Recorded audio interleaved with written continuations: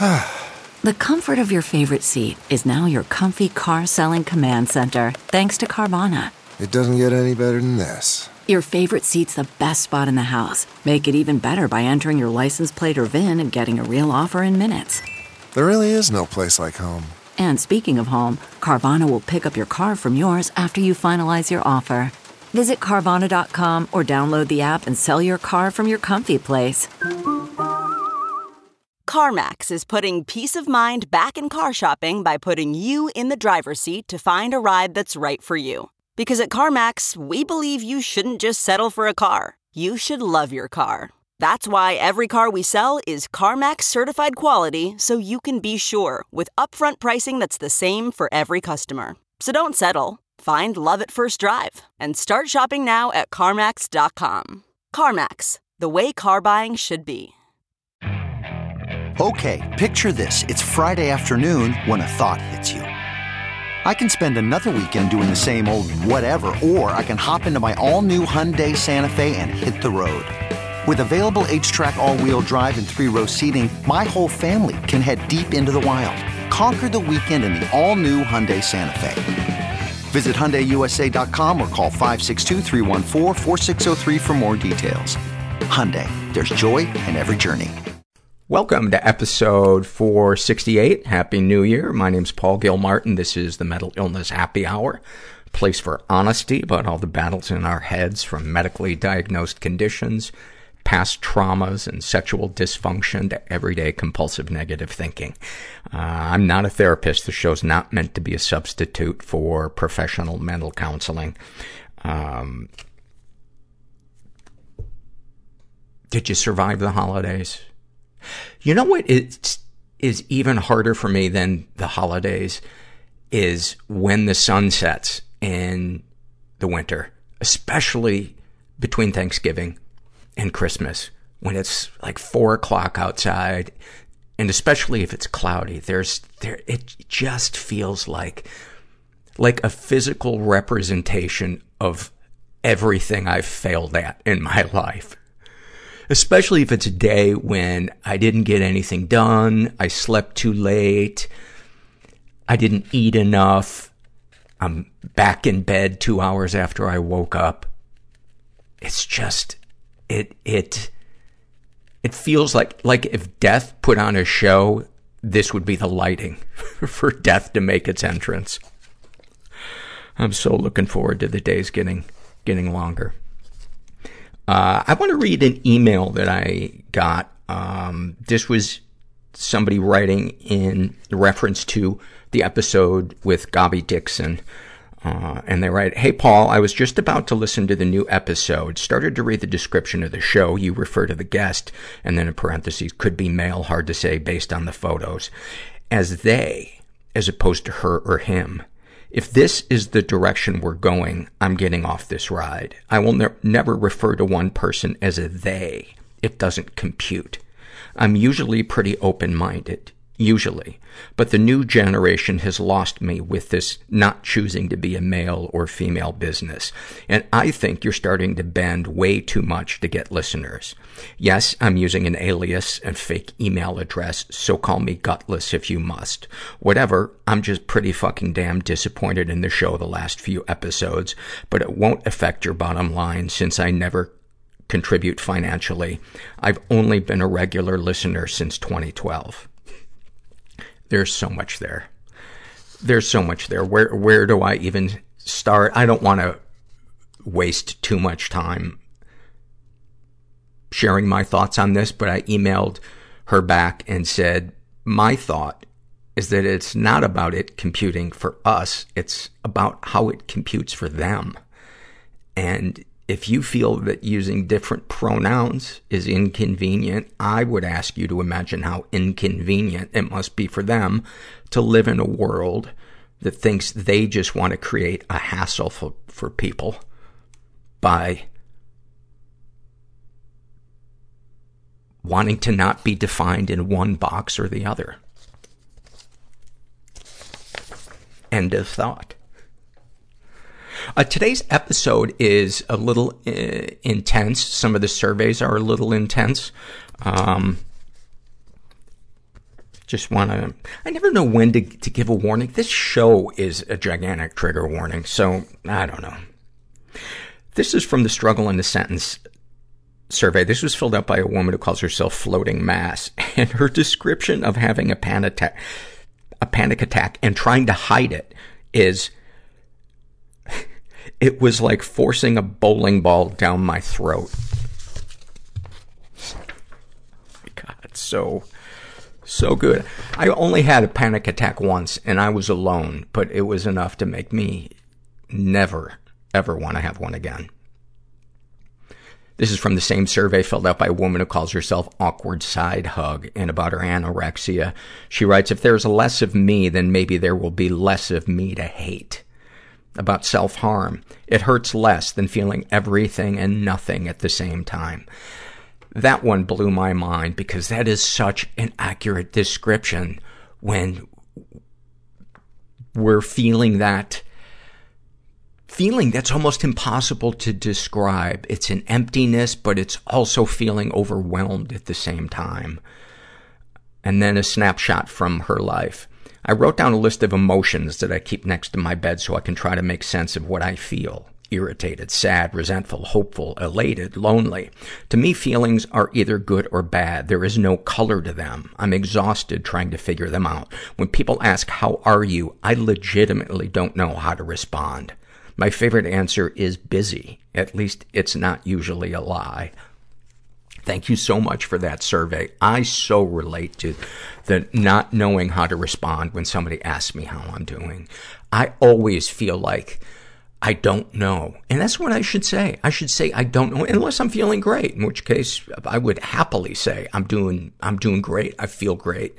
And when I'm feeling bad, sometimes I'll say, do you really want to know? And they'll say, yeah. And I'll say, I'm struggling. And then they run. This is an awfulsome moment filled out by a woman who calls herself B. Oh, this is so awful. She writes, I went to see a lawyer for custody of my son. Walked into the lawyer's office to see his family photos and realized his son raped me in high school. Unfucking believable. I cried and then laughed all the way home. That is the definition of awfulsome. Thank you for sharing that.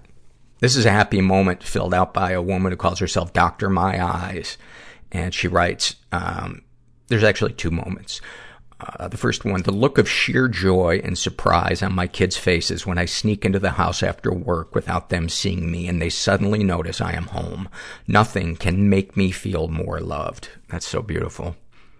And there's a second one. I never have time for myself, but I recently had a couple hours of free time after taking the day off work to take an exam. I went shopping with no children hanging all over me or knocking displays over and bought myself a cupcake to boot. I was living the epitome of adulthood that I pictured when I was a little kid. Being an adult means eating a cupcake whenever you damn well please. Love it. Love it. One of our sponsors for today, and every week, is BetterHelp.com online counseling. If you have never tried online counseling, I'm a huge fan. I've been doing it for a couple of years, and I love not having to leave my house. I love the rapport and the trust that I have in the relationship I have with my counselor. I trust her absolutely, and she really helps guide me through the issues that constantly come up in my life. So if you want to try BetterHelp.com, go to BetterHelp.com/mental. Make sure you include the /mental part so they know you came from this podcast. And then fill out a questionnaire and they'll match you up with a BetterHelp.com. I had too much coffee. I apologize. My hands are also shaking.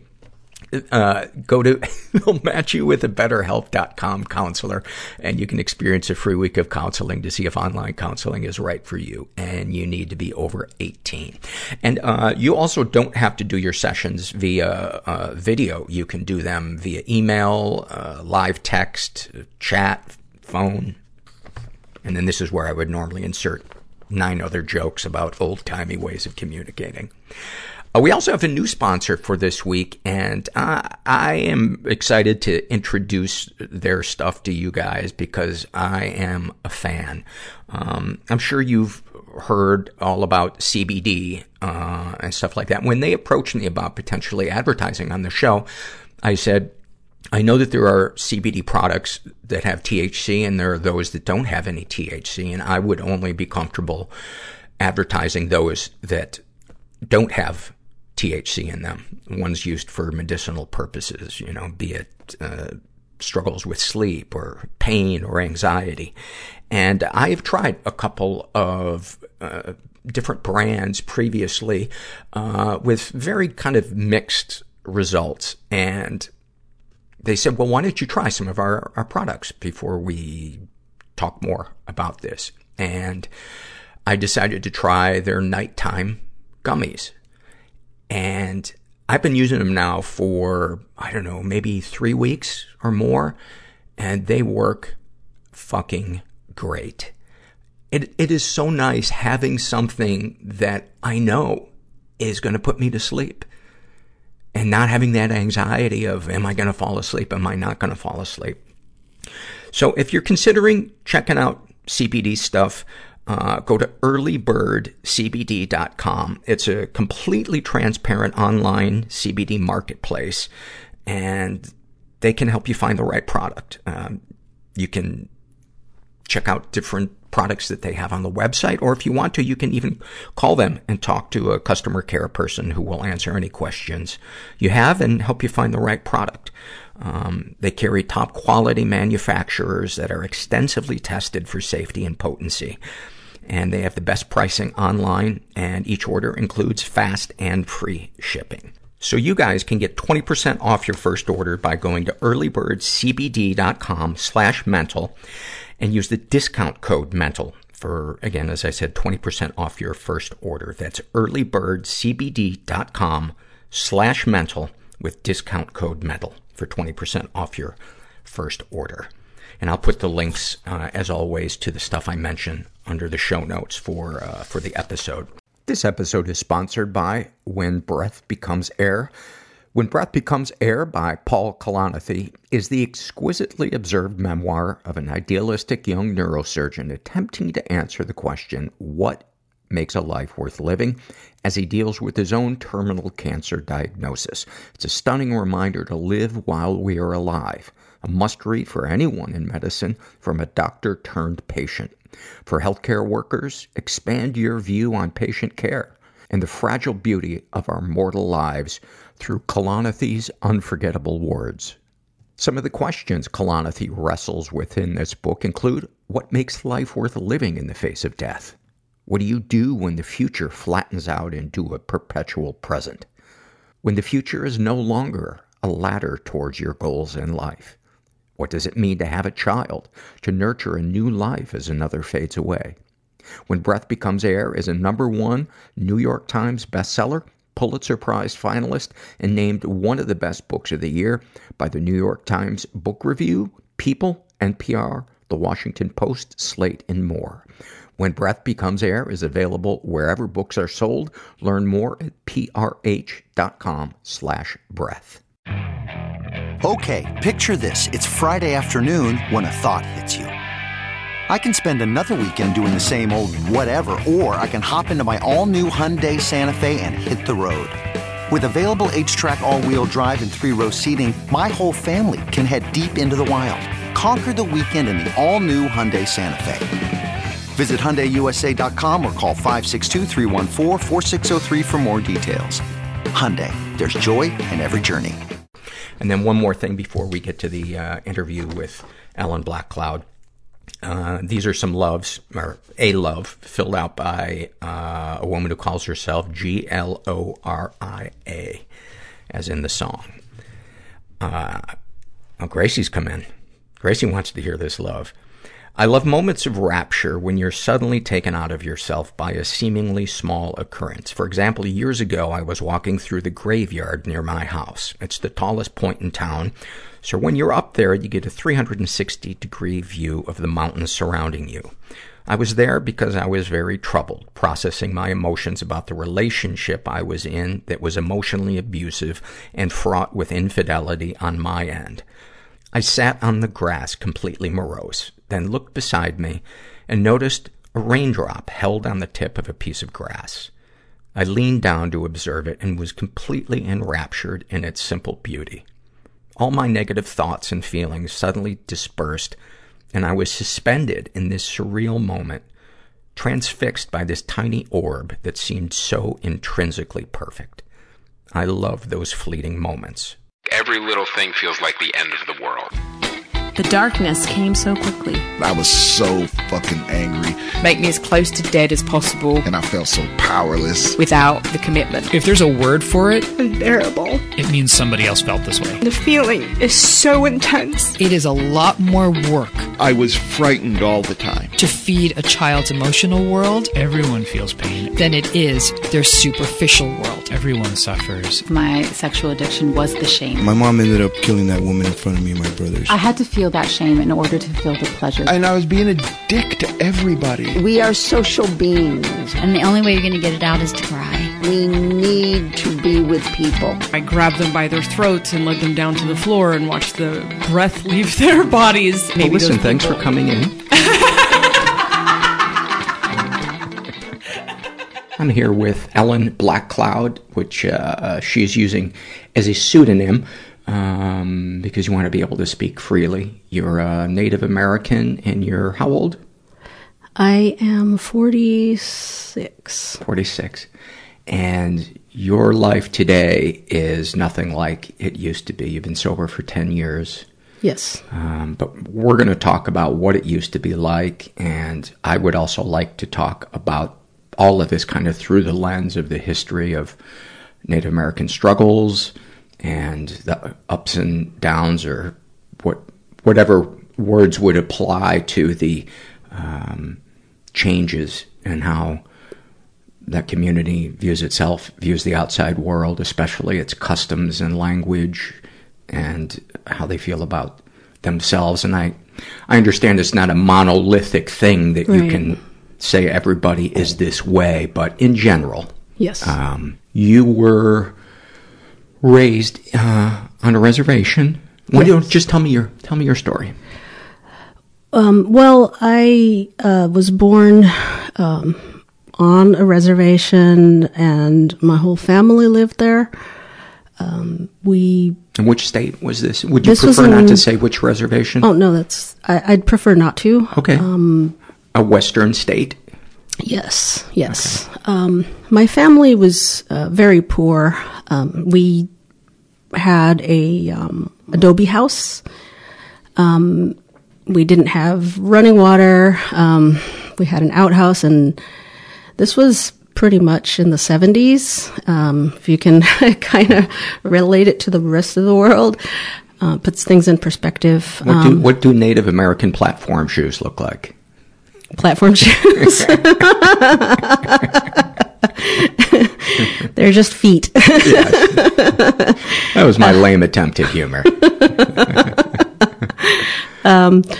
So I pretty much grew up in a family with my mom, my older brother, who was 4 years older than me, and my grandfather.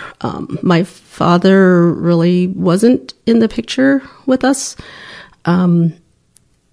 He was living within the community. He happened to be the husband of my aunt. And so you got to slow down, because part of my brain is still going back to the joke I made about the platform shoes and feeling like a terrible person, because of course they're just like everybody else's platform shoes, but I was you mean with the fish in them? The Elton John platform shoes? Yes. No, I was just trying to be silly, but I worry that it came across as you guys are like Martians, and no, I didn't take it that way. Yeah. But I think there are so many differences in the way that I grew up, and I think there are a lot of kids who grow up on the res who can kind of relate. There's relate to the way that I grew up. Okay. And I think we have a lot of similarities in like this, our sense of humor and how we relate to that. another. That's a great subject to talk about. Can you expand on that as much as possible? Well, in our community and others, I see that we like to joke around. We don't take things too seriously. And we like to tease each other and just have fun, no matter who you're talking to in your community. And sometimes when you apply that type of interaction to other people, like someone who is non-native, mm-hmm. they don't always get it. They get a little defensive, or they don't want to deal with you. Not all the time. Some of the time, they don't really know how to take it because, I don't know, maybe they're not used to it, or do you think maybe they're like, oh, she's going after the white man? Yeah, I think there's some of that. Yeah, I mean, when I was growing up, I faced a lot of discrimination, and every time I talk to other natives, they have similar stories. Can you share some that you can recall? Well, in school, kids used to call us names, like Injuns or dirty Indians. And when I was in high school... and what was the percentage of Native Americans in your school? Probably about 40% growing up. And we had a small community and we had a small town. And so we pretty much grew up with these people. So obviously they lived right next to the reservation. Yeah. And it wasn't like everyone treated us that way. It was just a few people, but it really sticks with you when you experience it from a young age. What do you remember what you would think or feel in those moments? I would feel angry. In high school, some of my teachers, well, one in particular, would tell us that we were dumb Indians. We should go back to our reservations because that's where we belong, and that will never amount to anything. Got to be kidding me. No, that was... How is that person not fired? I don't know. I mean, my friends and I felt like we couldn't say anything. And I think part of the reason why I didn't really speak up for myself when I was younger is because my mom is just such a polite person. She never wanted to have confrontations with people. She is always courteous, kind, respectful to others, even when they disrespect her. And that kind of goes back to how there was a shift in our family from loving, caring, looking out for each other to a more abusive relationship when she met this person, but I'll get into that. Okay. So the commonalities. So being verbally humiliated. Mm-hmm. What are some other forms of discrimination that were common for people you knew or people you didn't know? Well, what I hear a lot from people is that people ask, like non-natives ask questions. God, I hope I'm not that person. No, not at all. They ask if we grew up in teepees or we still live in the teepee. Wow. Even to this day. Wow. So they have no clue. Did you scalp them?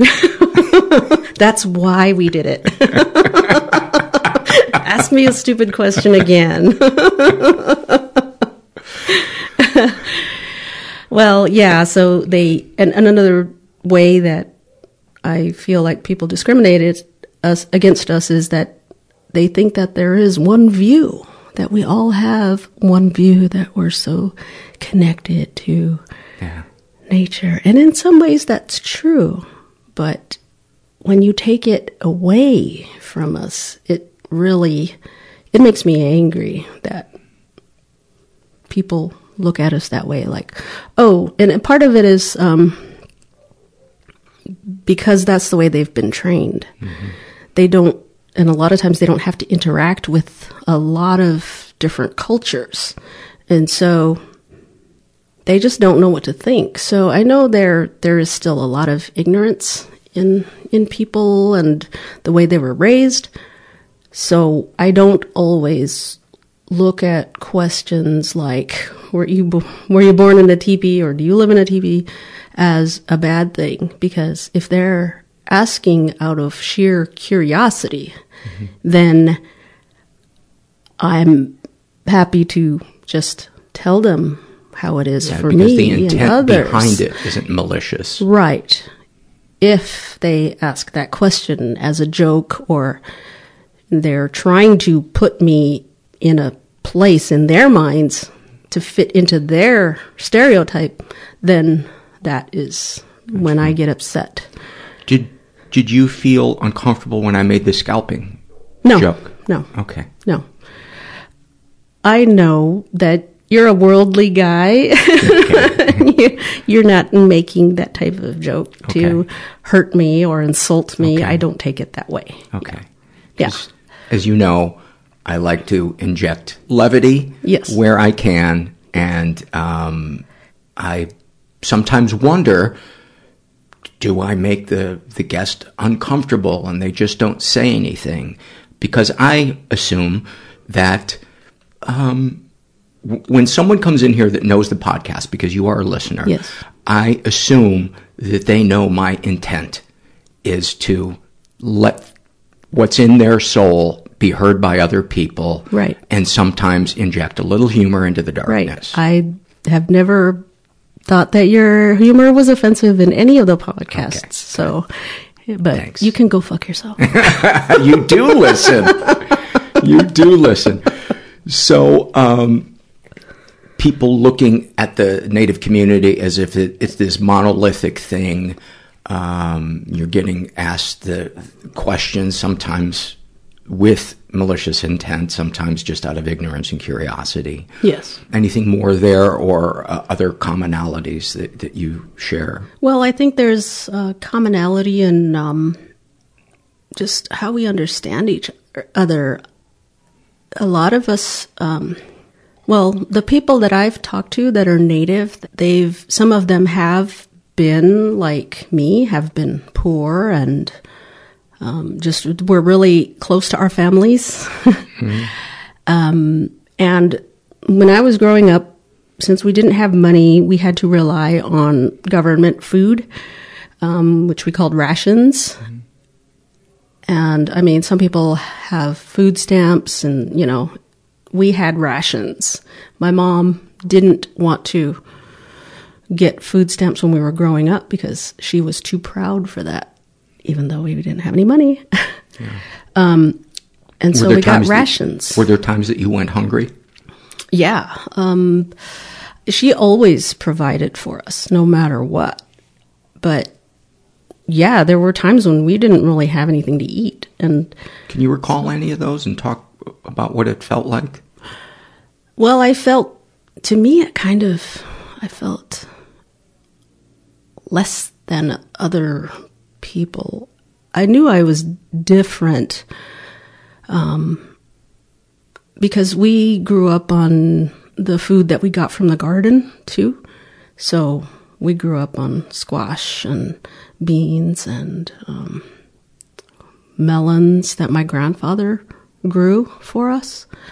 And he was always outside in the garden, and that's just how it was.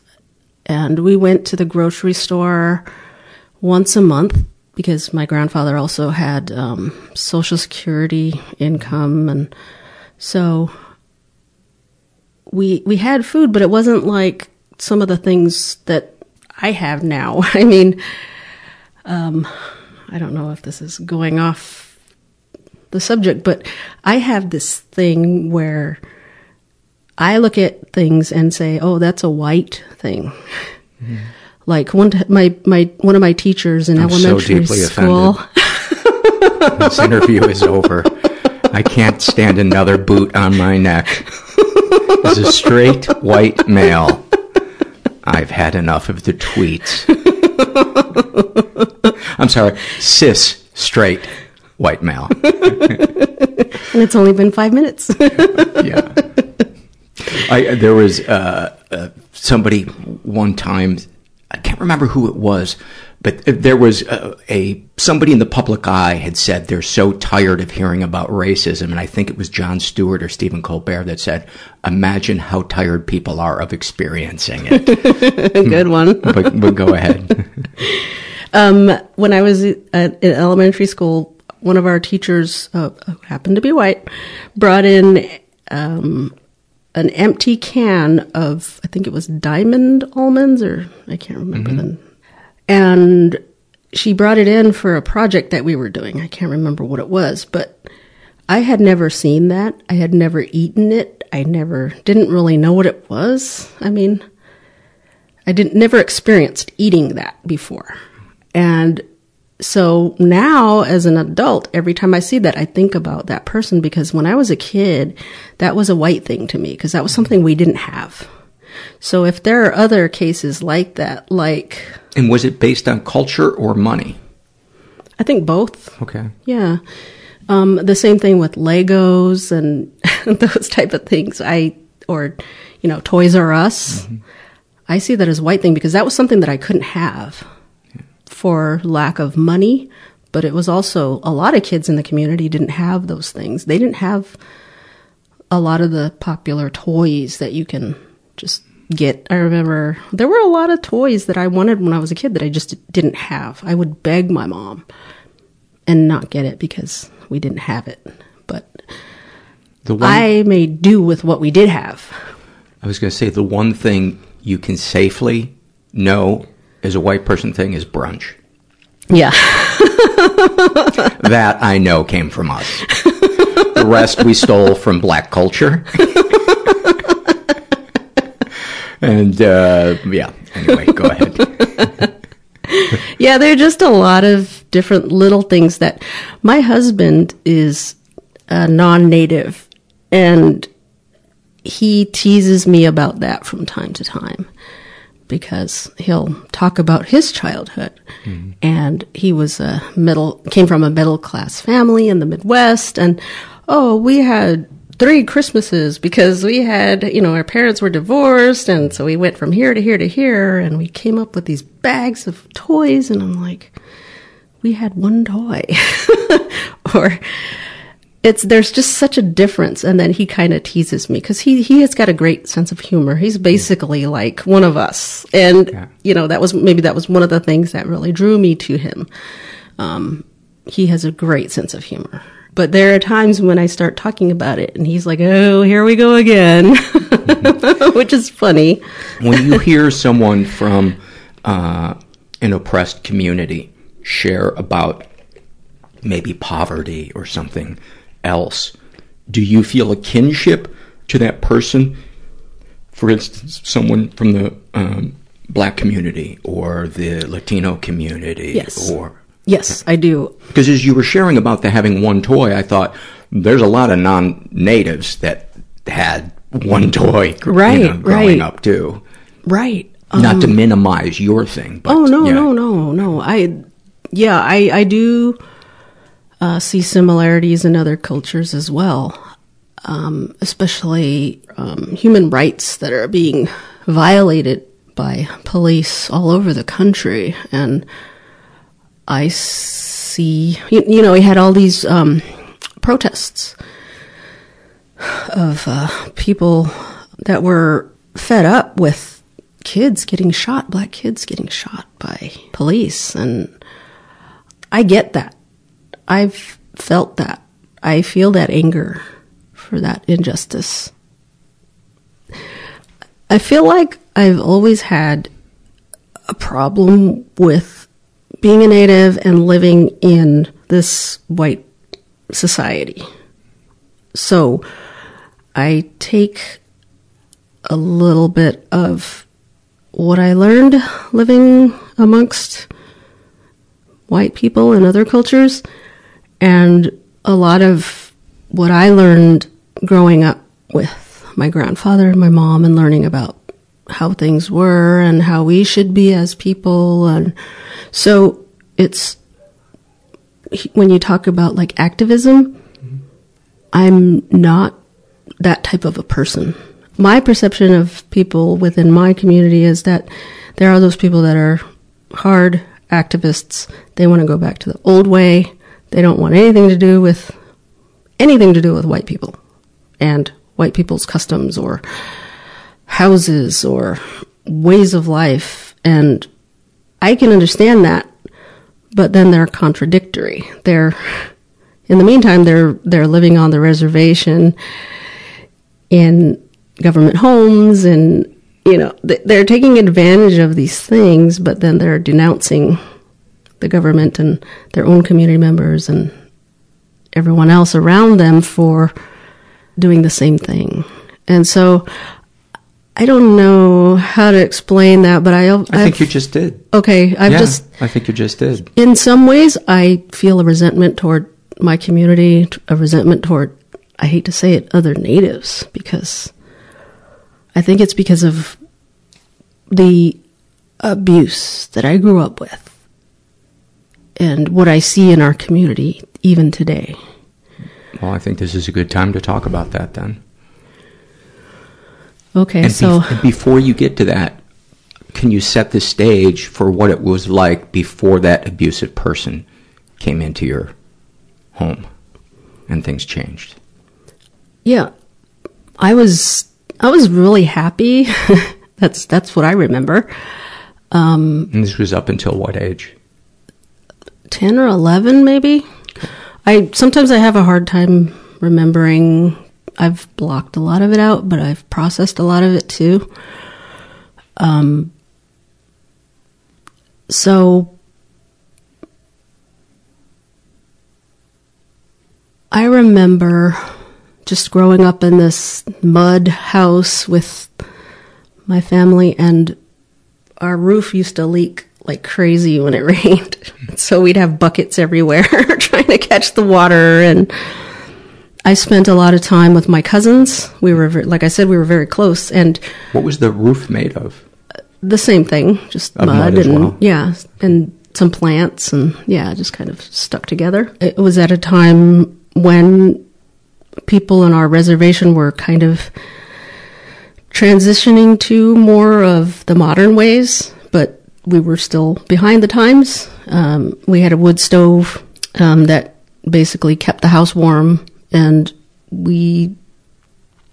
so the house would get all smoky, and we'd all smell like smoke, which is another thing that my mom didn't really like, because she thought that if we smelled like smoke, everyone would notice and would judge us as being less than other people. Outside the community or within it? it? Outside the community, okay. Yeah. So we didn't have running water. I mean, we had a sink in the kitchen, but that was it. So we had to have an outhouse. And so in order to take baths, we got water from the sink, and we did have a stove, so she would heat it up there, or the wood stove. And then she'd put it in a big pan, and that's how we took baths every day. She always wanted us to be clean. We played out in the dirt all the time. So that was another kind of weird thing that she kind of instilled in me. You're a girl. You have to be clean. You can't play out in the dirt all day. You're not supposed to be running around out there. It's too hot. You're supposed to be this dainty little thing. And so I had a lot of that going on, like trying to just impose her view of women in the community as being dainty, petite, feminine. Did you not feel, especially as you hit adolescence, was there and is there a voice in your head that says you're not quote unquote female? Yes, enough? All the time, even now. Yeah. It stuck with me. What are some of the things it says to you?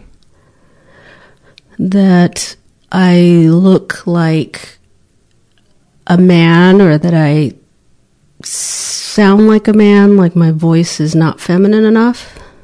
That's crazy. Yeah. Well, for a long time after this abuse, I would dress in more masculine clothes, and I was very angry and felt like I was very tough, and I always wanted to fight. And so I kind of took over these masculine characteristics voluntarily, more, I think, as a defense mechanism for myself, so that nobody would come close, nobody would mess with me. But, I mean, from a young age, I remember my mom trying to buy me school clothes, and it was all dresses. And I would say, no, I'm not wearing that. And she would force me to wear them. She would fix my hair in little ponytails and curl it, and I hated it. And finally, one day, she bought me all these clothes, and I said, I'm not wearing it. And I stood my ground, and she finally left me alone. So then I could wear my little football jersey and my little ripped up jeans, and, you know, she allowed me to just be who I was. And I always kind of felt like I had some of the masculine qualities for some reason. I like men. I'm attracted to men. I've always been. I've never been attracted, you know, or... Is there anything wrong with having some masculine qualities? No. Now that I'm older, I don't think so. I mean, you should be able to be whoever you want to be. Yeah. And, yeah, I mean, that was kind of a rhetorical question on my part. I suppose that was my way of asking, is that a bad thing in your mind? To appear masculine kind or feel masculine. For me, I feel like it's a bad thing that people are going to think I'm something I'm not, or because I've grown up seeing a lot of people be judged for being different, being too feminine or too gay or too this or too that, and there was a lot of harsh language that was used in our community growing up. A lot of the name calling and everything, and homophobia. People were judged. Yeah, a lot of homophobia. People were judged. I was called a dyke for in high school, and even after high school, because of how I behaved and because of how I dressed. Like, there was a little girl in 3rd grade who used to just get picked on relentlessly by other kids, and she I guess she was an odd person, but it didn't matter. It made me angry, and I was always nice to her. And but then in my mind, I recall thinking this when I was that age in school, and thinking, well, when everyone goes back into class after recess, I'm going to hold her back and I'm going to beat her up. Why is that? I don't know. Because you wanted to protect her, but you also had anger towards her. I guess. I don't remember why the anger was there. But it seems like I've had this anger toward white kids. And she was a white girl. Yeah. So maybe it was just all of that pent-up anger that just wanted to come out and destroy someone. Yeah. It was an easy target. I don't know. One of the things that I have noticed that is there can be anger a lot of times. It's somebody that has a quality that you have that you don't like. Right. Because I know when I'm angriest at somebody, it's usually because they're displaying a trait in myself that I hate, and it's kind of a way of me wanting to destroy that part of myself. Right.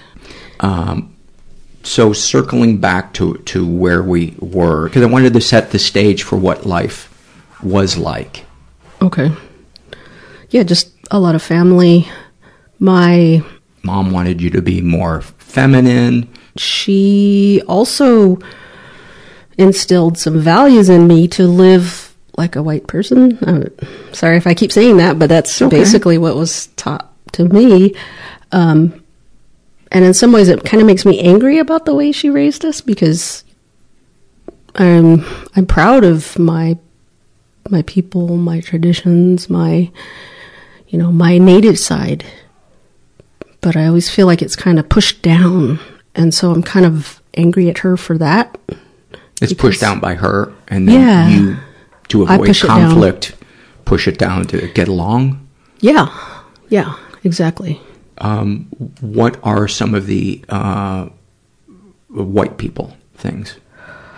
Well, to me... Wonder Bread? Yes. My husband likes to buy that for the kids, and that's what I always think of, white people's bread. Because we didn't have bread. We had these, sort of like tortillas that we used. We didn't really eat bread, and, just you use your hands and you eat like that. And that's how I grew up. So Wonder Bread is totally a white thing, but I know that it's that way in a lot of people's minds too. She wanted me to not get pregnant at a young age, go to school, get married, have children. Those were all the things that I was supposed to do. And those are all to me, those are all white values, or that's because a lot of people where I come from, they don't do that. A lot of people in the class that I grew up with had kids in high school or right out of high school. They didn't really go to school or, get jobs, and they may have done a lot of drinking, and a lot of people my age from my class are already dead because of addiction or accidents that result from addictions, and so or health problems. When you look at those people, do you feel sadness or anger? Are you concerned with how they're perceived by the outside world? Or is it compassion? What do you experience when you see? I feel sadness.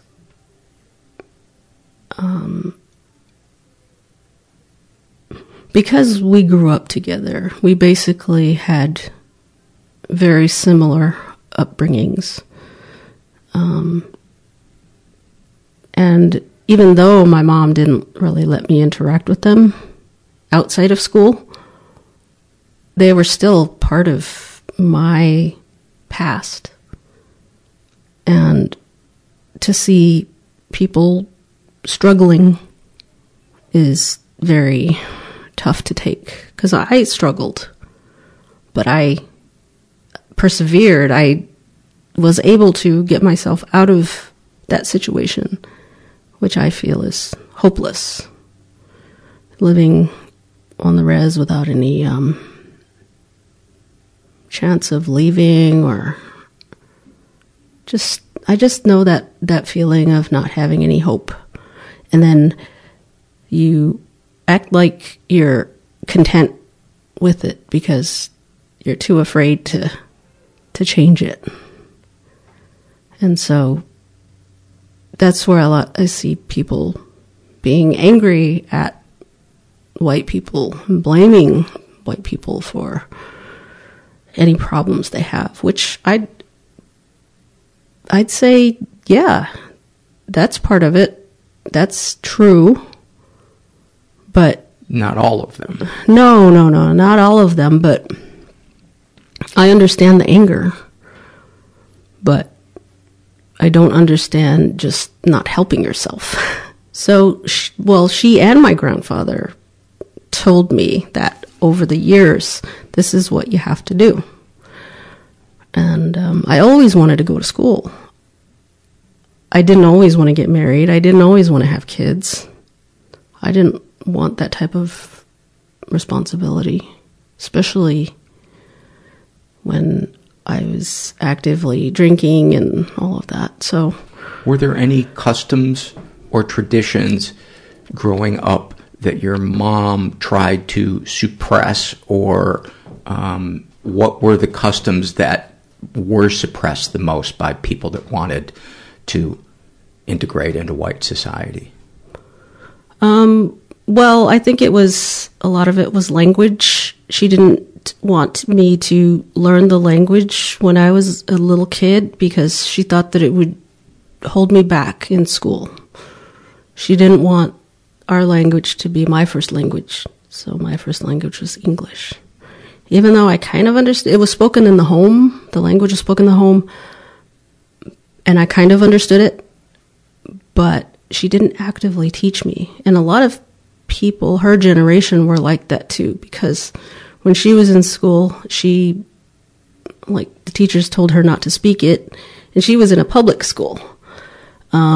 And the kids would make fun of them, so they were embarrassed to speak. And wasn't there a big push with her generation to really get rid of all the customs and all the traditions? And it was almost like a forced integration. From what I've read, I don't know whose initiative it was, whether it was the U.S. government or an agreement between the tribal leaders and the U.S. government, but It was the U.S. government. They tried to assimilate natives to learn how to survive in a white society by teaching them English, by cutting their hair, by sending them away to school, taking kids away from their families and their parents, and sticking them in schools and trying to teach them the white way, teaching them trades so that they could work in the white society, work in a wage economy, and just beat the language out of them so they couldn't communicate with each other, basically. And they basically just tried to beat out the native in them because they didn't think that it goes along the lines of, calling us savages and making us as though we are not human, though we are an other type of being. We're not good enough, those types of things. What was there a bait they used to get people to do this? Was there a stipend, or was it just they reached out to the families and said, "Would you like your kid to come do this?" No, it was forced. They were forcibly taken. Yeah. Under what authority is that legal? Under what office was that? It was like the War Office or something. Yeah. I can't remember. The Interior? Well, yeah, the Department of Interior was created to deal with Native people, and we were spread out all over. They put in these reservations to keep people together, even though lots of our ancestral lands are extended a lot further than reservation boundaries. They try to basically herd us all together and try and make us into another person. So, the rationale was to save us, their justification was to save us, to help us, but some people think that a lot of that was just to bring us down.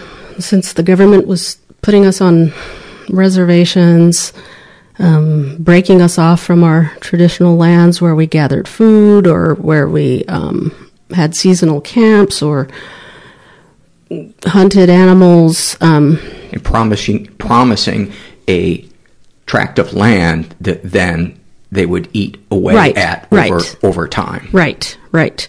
So basically take the resources from taking all of our resources. And that was supposedly to help us to survive in the white society. Like you were saying, that it was imposed. Yeah, it was imposed. There were no questions asked about it. I know there were leaders that fought to hold on to their lands, of course. Hold on to their resources, hold on to their culture and their language. It didn't matter as far as I'm concerned. And it still happens. So it was today. not an agreement. It was no. taken by force. Right. And, some people say that it's basically genocide, that they're, they killed a lot of people off. And it makes you very angry. And people still have, the stereotypes. They have this view of who we are, but in their minds, it's who they were. Mm-hmm. A lot of people don't realize that we're still here.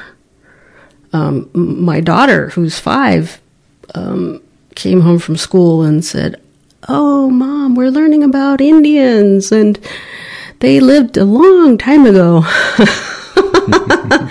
And I said, "Oh, are there any Native Americans in your class?" And she said, "No." And I said, "Well, what about you?" Look at me. I'm a Native. And she doesn't realize, it doesn't register. Even though I'm teaching her what I know from my own traditions, like cooking and talking about stories and just the way I think, the way my mom kind of trained me to think. I took the good and left the bad. I'm trying to give her the good part. She doesn't see that as a different world. She just sees it as her, like I did growing up. I didn't realize that people saw me as different until I was older, maybe even an adult. I felt that discrimination, yeah. But I didn't really see that I was growing up with a different culture than everyone else. It was just something that was there all the time. It wasn't like a big deal. Because, the food we ate was what was collected. Wild plants, things like that. That was what we added to our diet because that was what our ancestors ate over 1,000 years ago. So that was just who we were. So I think that, it's common, everybody knows about that. But then when I talk to people who don't know anything about my culture, I'm even sort of surprised. Or they tell me what they know about my culture and don't want to hear what I have to say sometimes too, especially older people and baby boomers. They just have this idea, I learned this from a museum, so that's the way it is. And they try to talk to me, or I try to talk to them about my own perspective and what I grew up with, and they're like, they don't want to hear it. And they also don't realize that the museums were curated by white people. Right. And they're without much input from Native Americans. Yes. That's changed, though, a lot. Not 100%, but it has been changing, thankfully. But people still hold on to that. And they, a lot of people want to think about culture and tribes as an object that you put behind a glass and stare at and learn about and think that you know everything about that. So, they take it as their own, and what they learn, parts of it may be true, but they don't take the time to really understand. Are you talking about Native Americans or white people or people from other cultures? Yeah.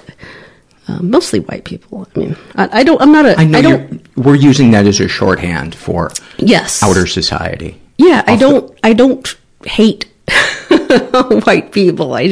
That's just the term that I grew up with, and that a lot of people, a lot of Native people that I talk to use the white world, the white people, the white this, that, and the other thing, which is not who we are. And, even though it is, we live in this society today, it is a part of us. We have to not have to embrace it, but we have to accept it, and we have to make our own way with what we've learned all growing up.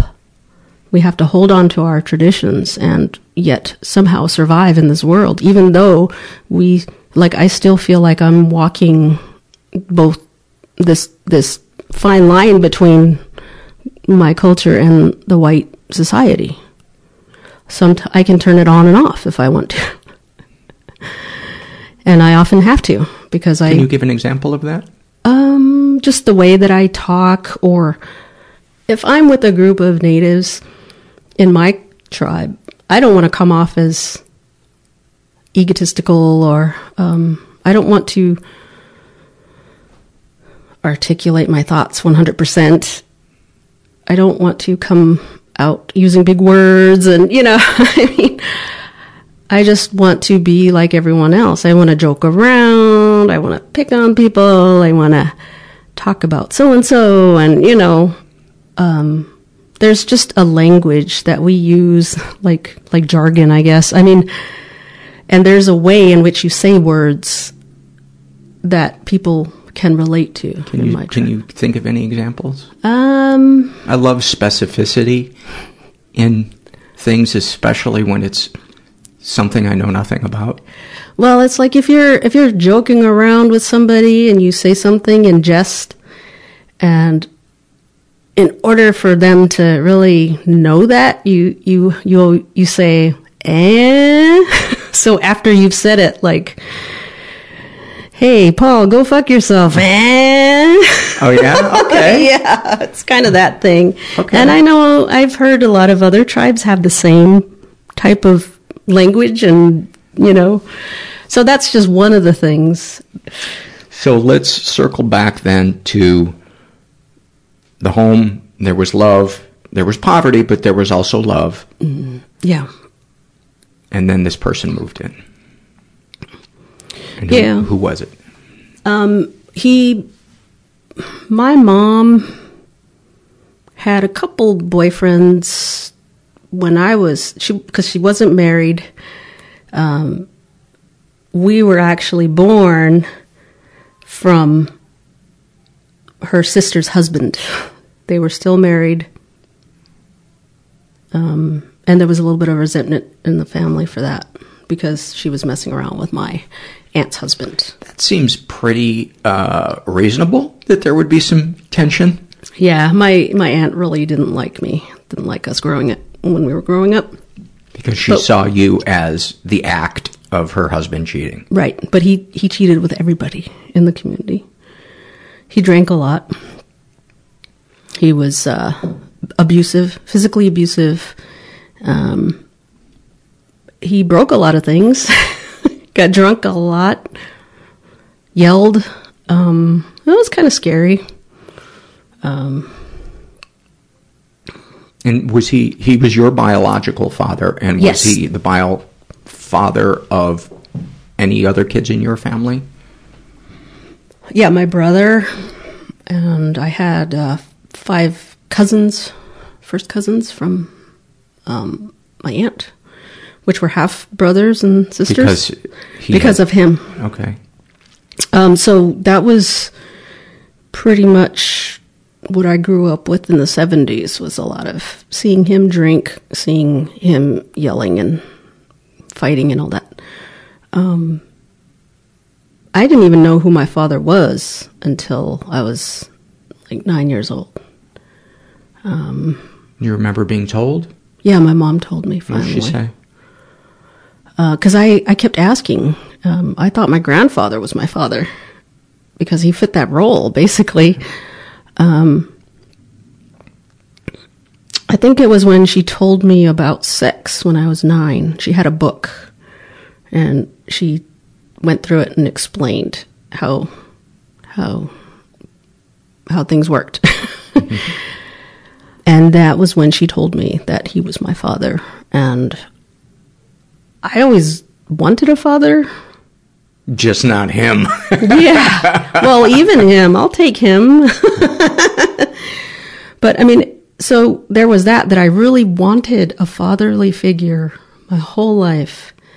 And he was not available. He was not willing. He didn't acknowledge us as being his. Unless it was like older, when I was older in junior high or high school, if he was with his drunk buddies, he'd say, "Hey, that's my daughter," and, like showing me off or something. I don't know. It was kind of creepy. He didn't sexually abuse me. When my mom was also after him, then she was involved with someone at her work who happened to be a white guy. And so he was more of a fatherly figure, but he was also married and he had kids. And so he made time for us, though.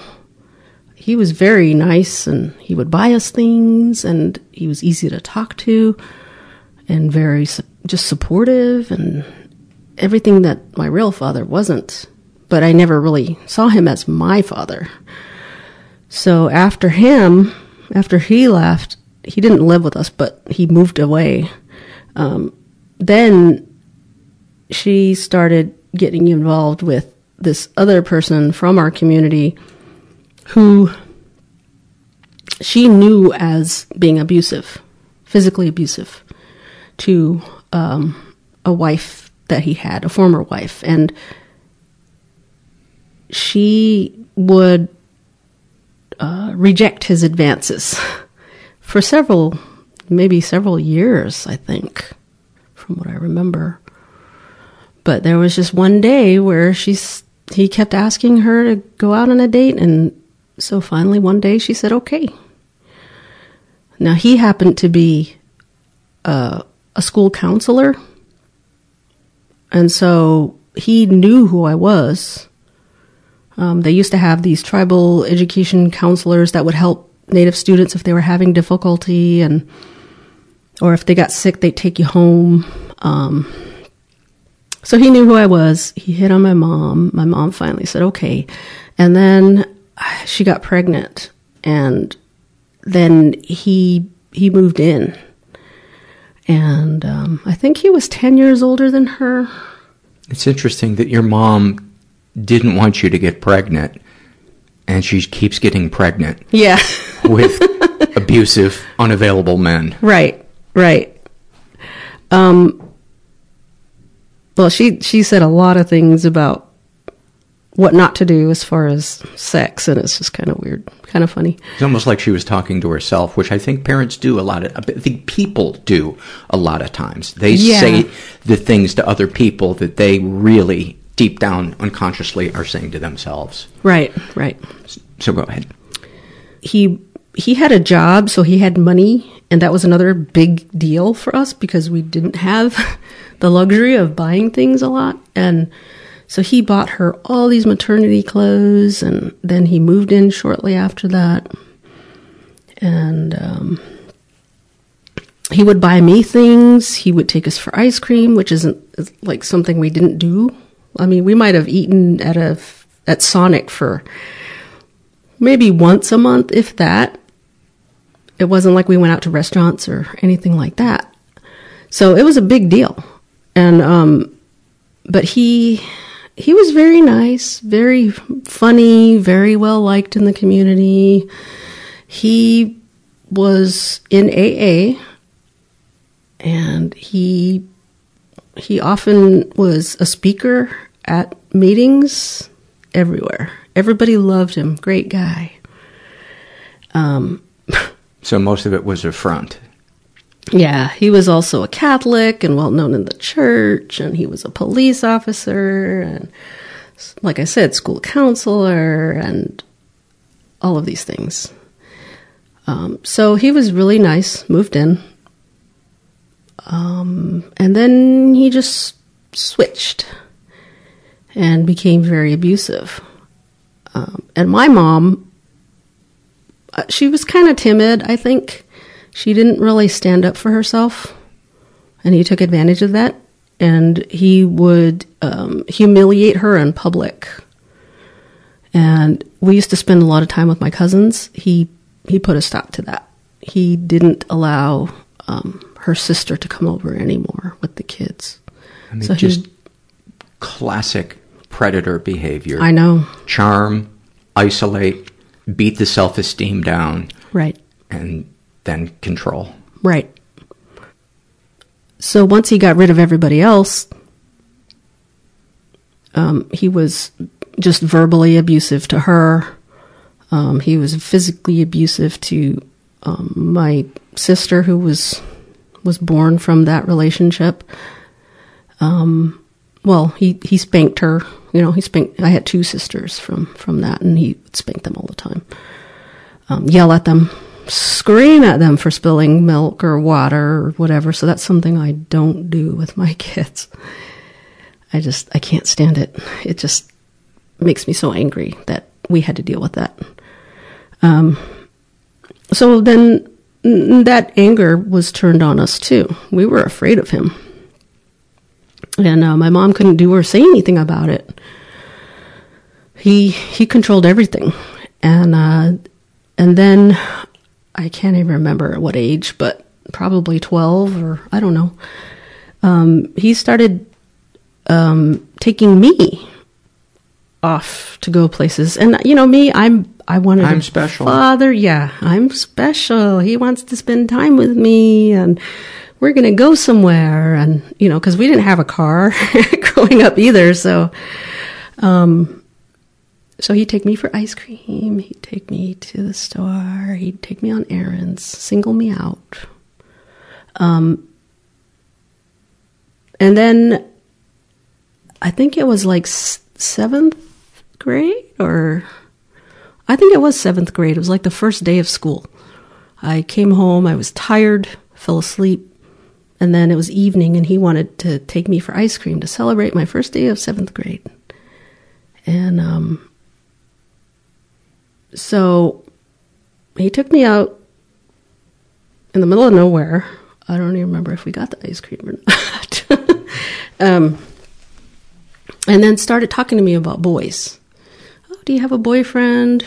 Have you ever kissed a guy? And I hadn't. I was just a kid, and I was going through puberty, but I hadn't done any of that, and didn't really want to. And so anyway, he just started kissing me and saying, "This is how you kiss a person," and yeah, whatever. And I just kind of froze. I didn't know what to do because it was in the middle. It was just out of nowhere. It was night. And I had nowhere to turn to. And I was just in shock. And so I just kind of sat there and just waited till it was over. But I felt it was wrong. I knew there was something. And it scared the shit out of me. And of course, that's as far as that went at that time. And then, but he told me, we sat there and we talked for a long time afterwards, and he told me, if you tell anybody, I'm going to kill your mom. I'm going to kill your grandfather and your brother. And so That's a lot different than ice cream. Yeah. So, I thought that was a real threat because of the way that he treated us and how physical he was. And I mean, he even basically beat me down verbally, mentally, because he'd say, "You're ugly," or you're stupid, and you're too skinny. You're skin and bones. You're bony. Just all of those things to just chip away at my self-esteem. And that's how I felt. And I still feel that way.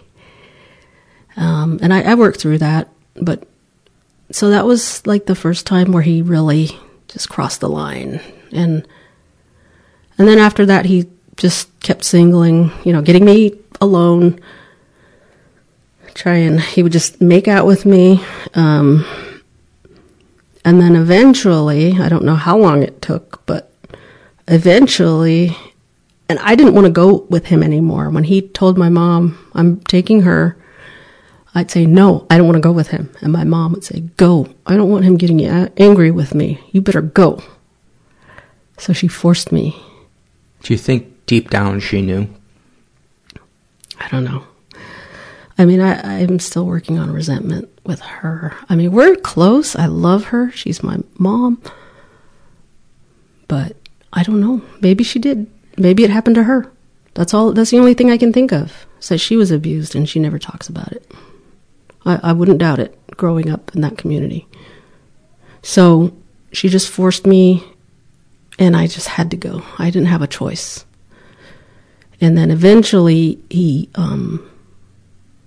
just took me out and just basically raped me.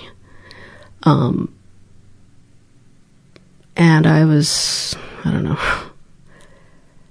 He had a truck, this brown 70s Ford truck that I see everywhere. You must get so triggered when you see that. It is huge trigger, but I've worked through that. But so he just took me out to this area that was like a dump site, and just basically took advantage. Just raped me right then and there in the truck. And I was crying. I was screaming. I was saying, no, get off of me. Please. And what would he say? Nothing. Just kept going. Just took my pants off, took my underwear off, and just had sex with me. And it hurt. And I, after that, and I don't remember if he threatened me or not, but I was just kind of zoned out. And it's kind of like a dream. And I just remember going back to the house, and I went to the bathroom, and I had to clean up blood and everything, and I was crying and just locked myself in my room basically. And I don't even think I had a room then. But my brother had a room, and so I went in there. And this is when we had a new house. We had a more modern house with plumbing and all that stuff in the 80s. And so, of course, I really put up a fight after that when my mom tried to force me to go with him. Or he used to like to play cards too, so we'd play, gin rummy, and we'd keep score, and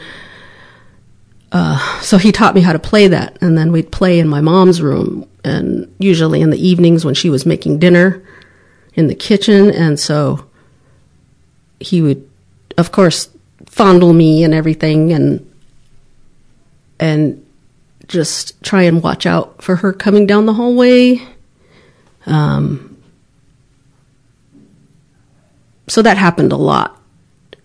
I didn't want to be around him, but I didn't have a choice. And so this went on. I don't know how long. Maybe a year, maybe 2 years. I don't know. I can't remember. I did a timeline, but I can't, years ago, and I can't really remember. But after a while, he would just, I shared a bedroom with my brother after that, because I used to sleep in the living room, and then he would just come in there and get me and take me into the kitchen, and, and then finally, I think I just moved into my brother's room because I wanted some safety, and no family members knew? No. The sexual abuse just continued even after I moved into my brother's bedroom. And my brother has always looked after me. He's always been a very good protector and very loving. He didn't know this was going on. This person would come into my room because my brother snored, and so he could hear him snoring, so he knew he was out asleep. And so he would come in and start messing with me, and I'd wake up with him on top of me. And I don't know how long that went on, but it happened a lot.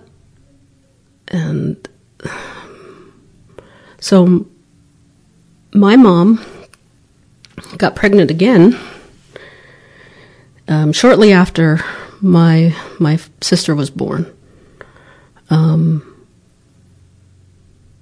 And while my mom, this is a pretty strong memory, when my mom was in the hospital having my other sister, he came into my room, took me out of my bedroom, took me into his bedroom with my baby sister was asleep, and had sex with me in there on the floor. This is while my mom was in the hospital having his baby. Wow. And had you just shut down? Pretty much. At this point? Yeah, well, I think in my mind I tried to say, this is what's supposed to happen, or this is what I want to happen. And I know I've heard a lot of people say that. They try and justify it. Right. Like, oh, I want this. So at a certain point, you had convinced yourself that I'm trapped, so I might as well try to find something in this experience, I'm sure subconsciously, that gives me a sense of control. Right. Yes. Okay. And what were those things, those moments? One of the first guests I had that talked about being sexually abused,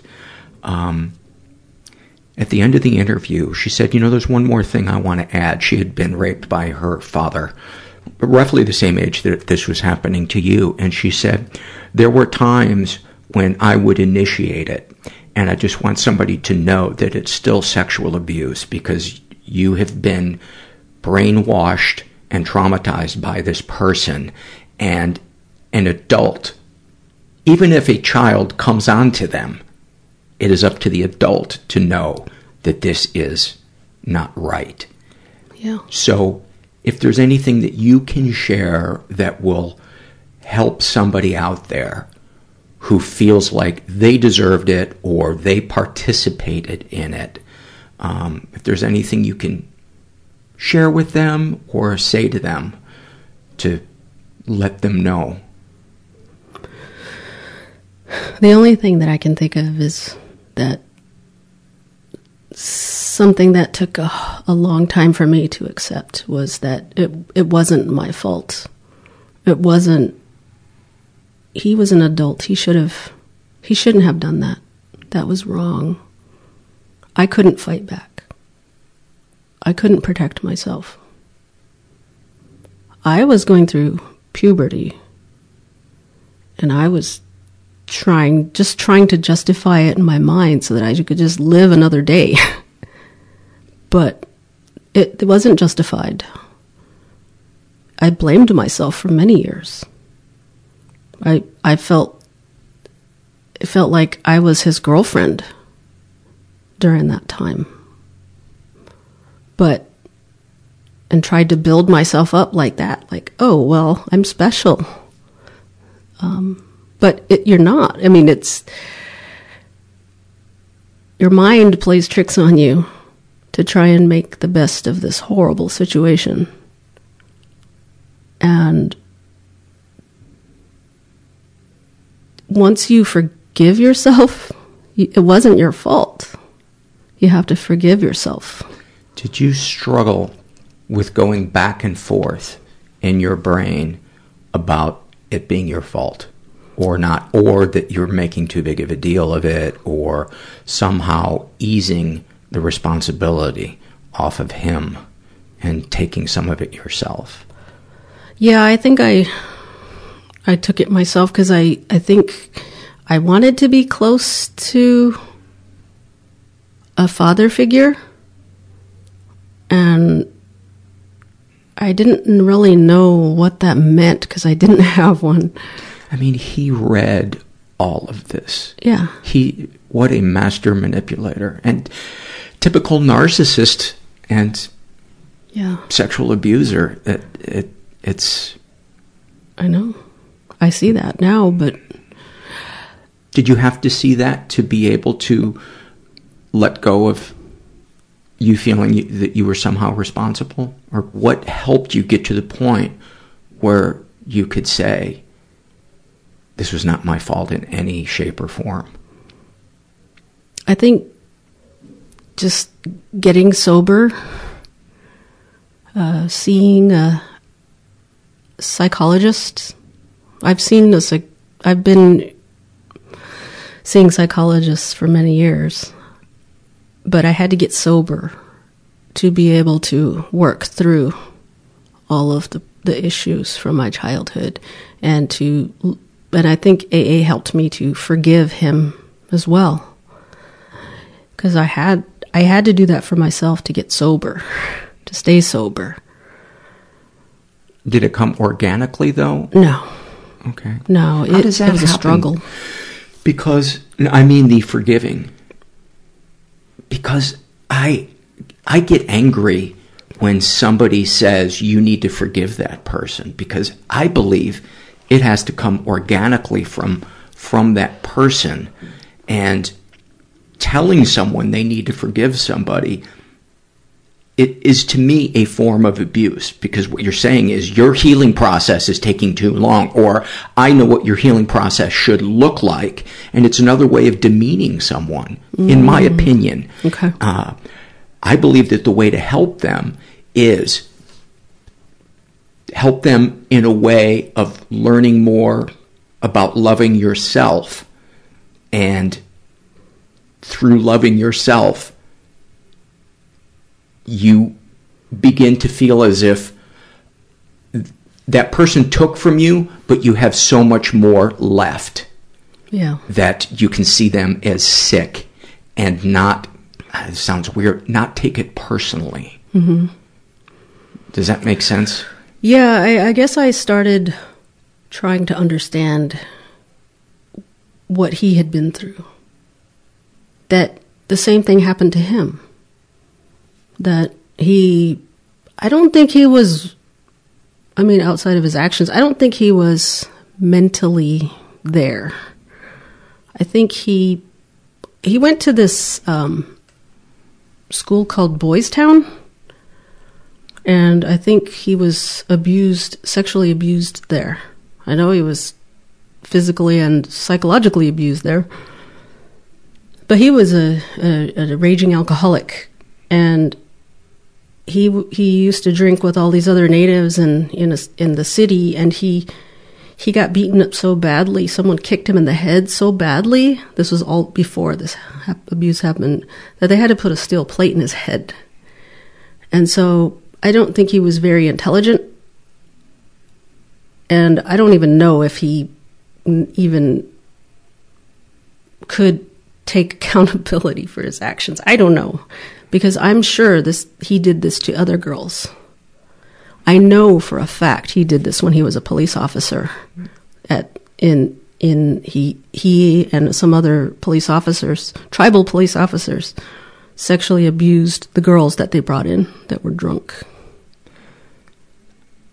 I believe he knew what he was doing, because his manipulation showed that there was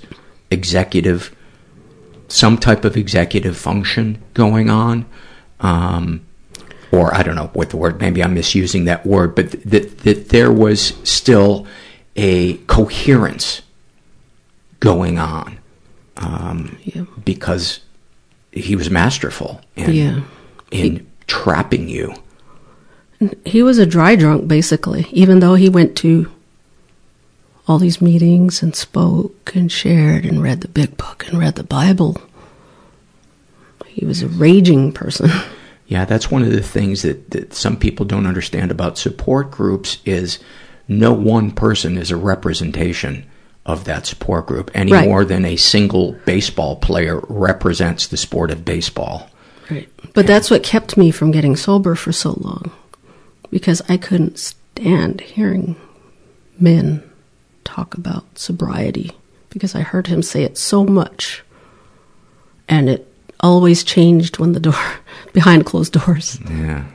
And it took me a long time. I hated God. I turned against him.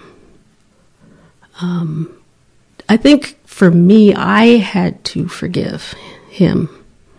Even though people suggested that, I couldn't do that for many years. But it finally got to the point where I had to, because I had to let go of all of that stuff from childhood in order to move on.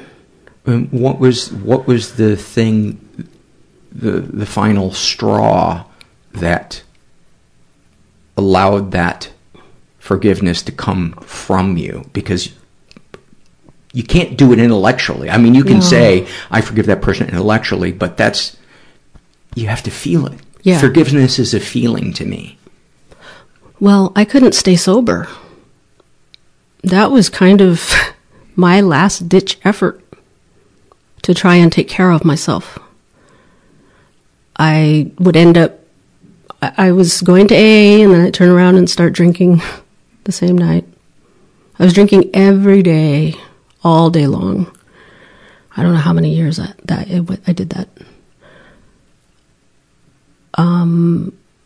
And when I tried to stay sober, I just couldn't. I'd sit outside the liquor store and tell myself, don't go in, don't go in, don't go in. And I'd end up going in. And I was drinking while I was at work. Before work, in the shower, I'd have a beer while I was in the shower, getting ready for work, go to work. Times I didn't go to work. So that was my main reason for just forgiving, because I didn't have God in my life, or at least I didn't think I did. I rejected him.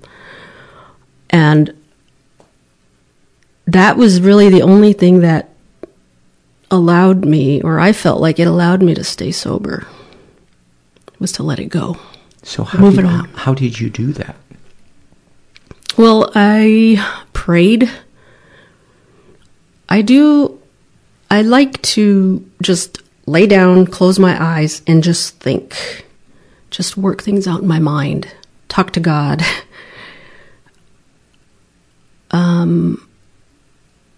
I just mentally did it.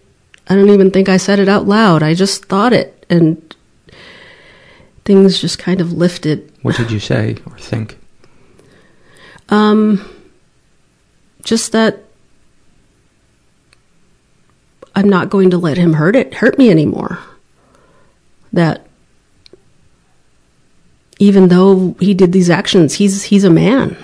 He's not a higher power.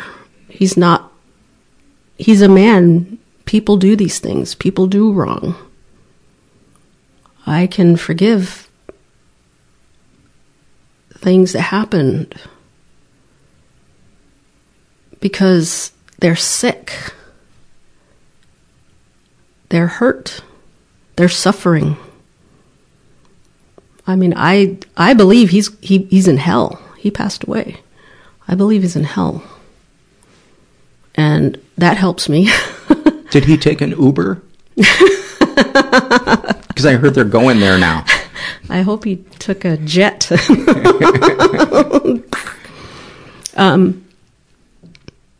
Yeah, I forgave him before. I mean, I didn't talk to him, but I just mentally did it even before he died.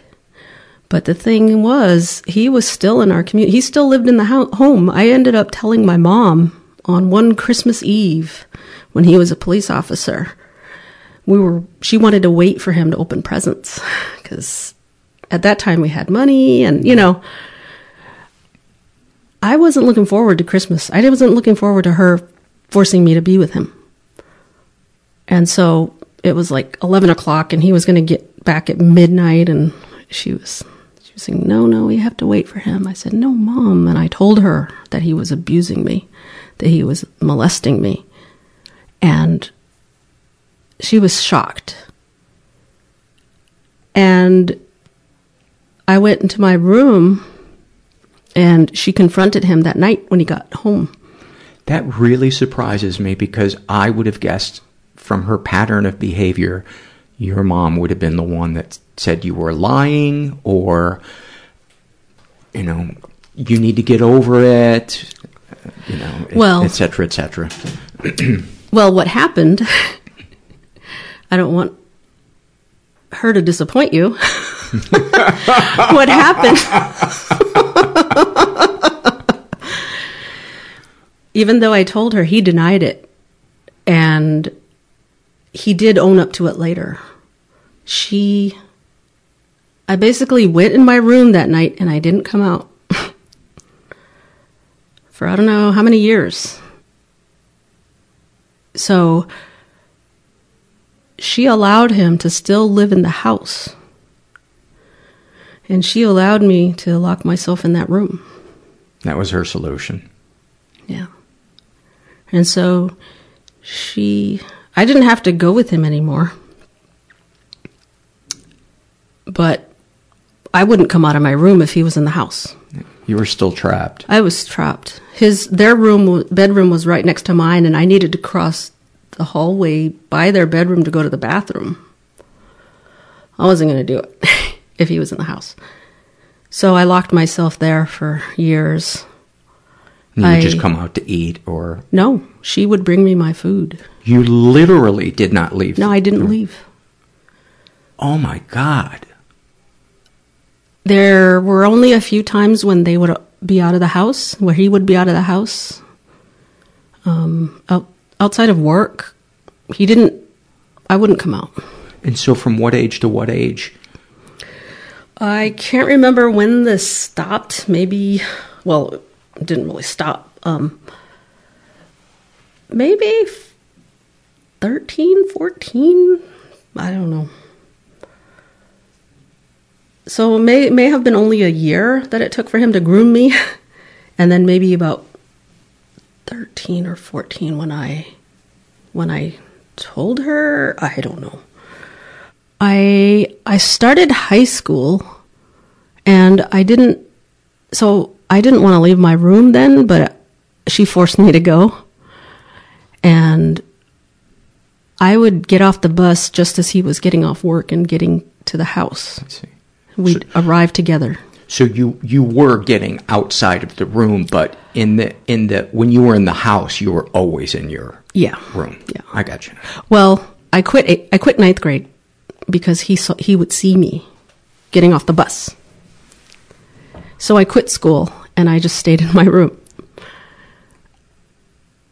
And yeah, so whenever it was like a birthday or something, she'd still try to force me to come out. And I would scream my head off. I would punch the walls. I would punch myself. I would break things just so she would leave me alone. So she would still try to get me out, and I wouldn't. Well, if you could go back in time, what would you say to her in that moment when you're in your room and she's telling you to come out for a birthday? I guess I would just beg for her to help me, protect me. I don't think I ever really said those words to her. Why did I have to? Just beg for her to protect me, to get rid of him, for us to be okay again. I mean, she believed me. She just didn't have the tools to deal with it. She was afraid of him. She was sick in her own way. Yeah. So she would just bring me food. She would cook all the meals. She would bring it inside. And she would bring me water. She would tell me when he was gone or went outside so I could go to the bathroom. And then I'd go straight back to my room. What kind of nightmares did you have? I'd have nightmares about a shadow for many years. Until I was an adult, until just maybe 10 years ago.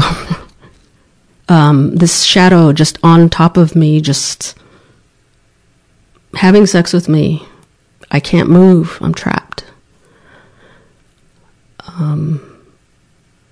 Or it's hurting me. Like I would feel this pain in my side, and the next morning I'd wake up with bruises.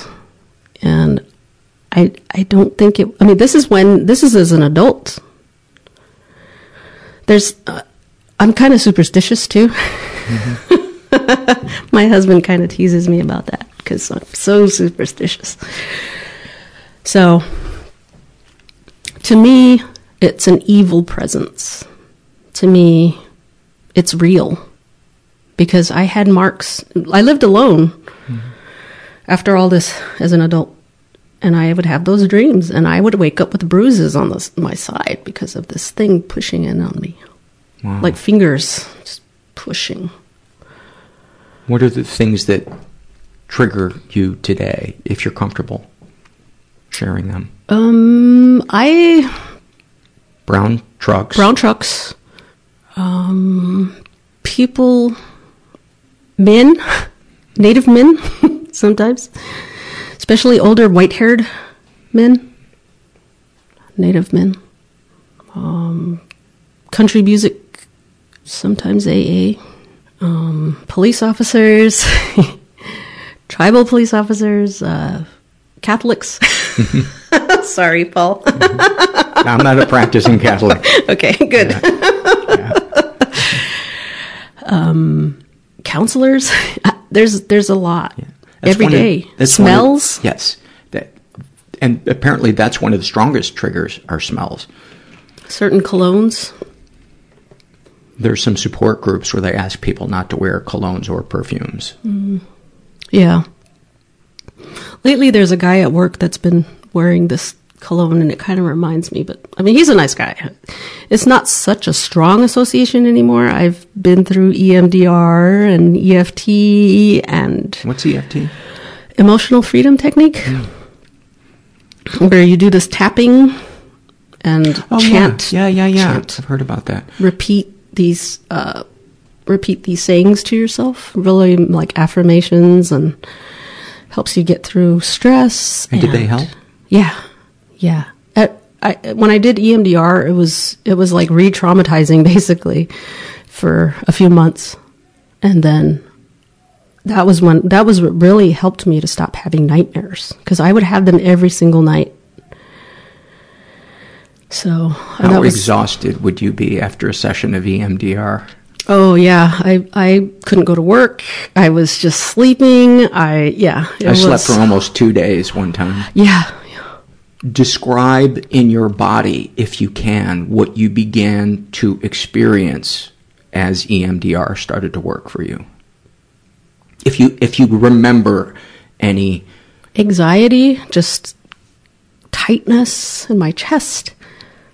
I'd have anxiety attacks, and I'd have... This is after EMDR or before? During. Okay. But, my therapist would work with me and get me to a good state before I left, and then but in the meantime, I would have these anxiety attacks. So I had to take medication, and I take medication now for depression anyway, so I suffer from that, PTSD.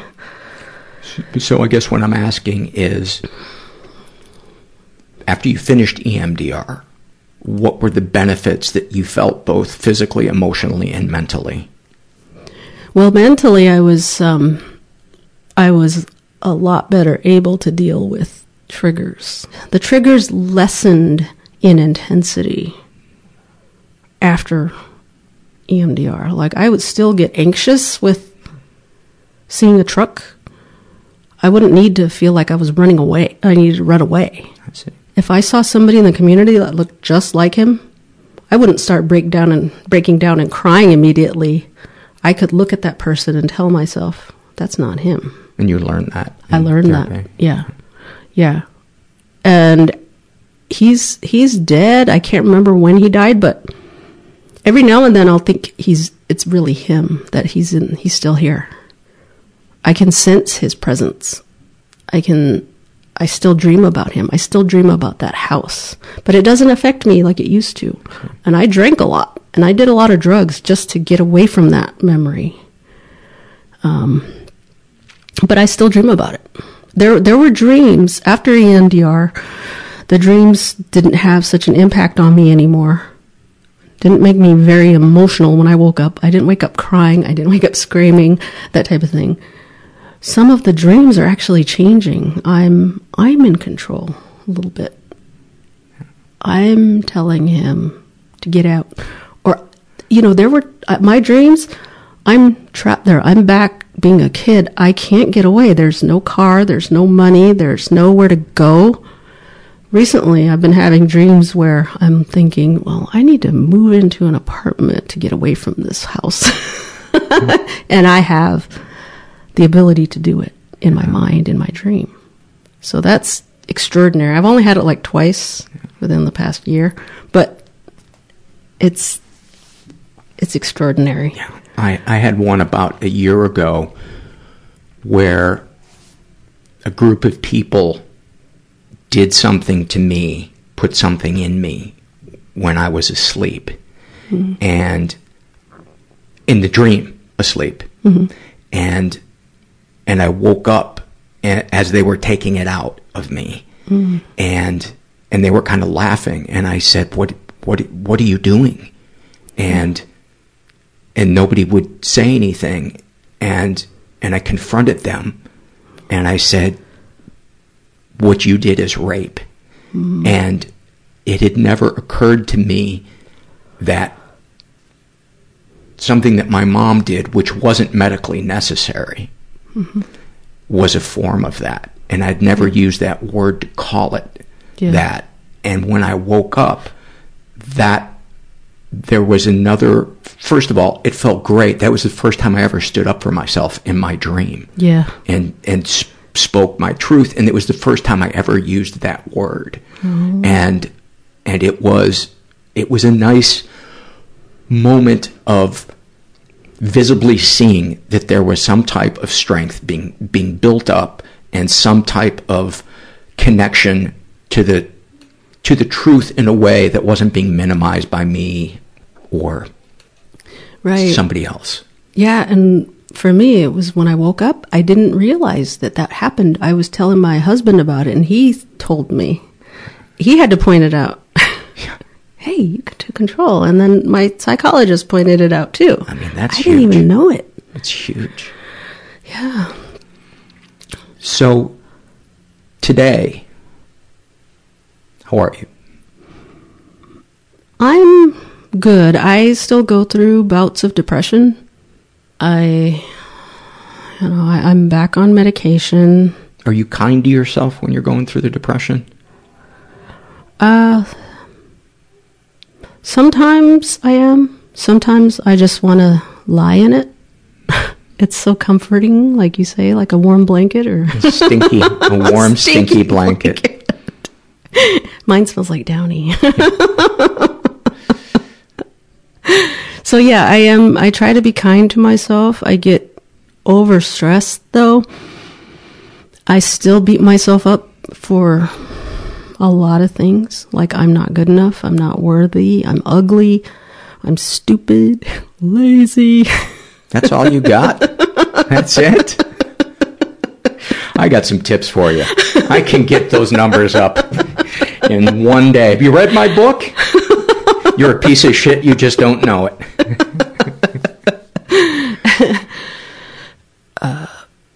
To go back to similarities between Native people, mm-hmm. that I see is we all have so much trauma. Some of it stems from addiction, which all goes back to abuse. People die. People get killed. People kill each other. It feels like we all know somebody who was murdered or who was a murderer. We all have that in our families, it seems. I mean, I have to believe that these are ripples from things that happened hundreds of years ago, because if there's no healing, those cycles just perpetuate. Yes, I think so too. And that makes me angry. My sisters drank a lot. My youngest sister was killed in an accident. She was hit while running across the road. Killed instantly. I'm so sorry. Thank you. My other half-sister was killed in an accident my youngest sister was killed in August of 2011. My older sister was killed in December of 2011. Wow. I guess it was both, they were both related to alcohol, but drugs for my youngest one. I have to pass their memorials, their roadside memorials every day, coming to and from work.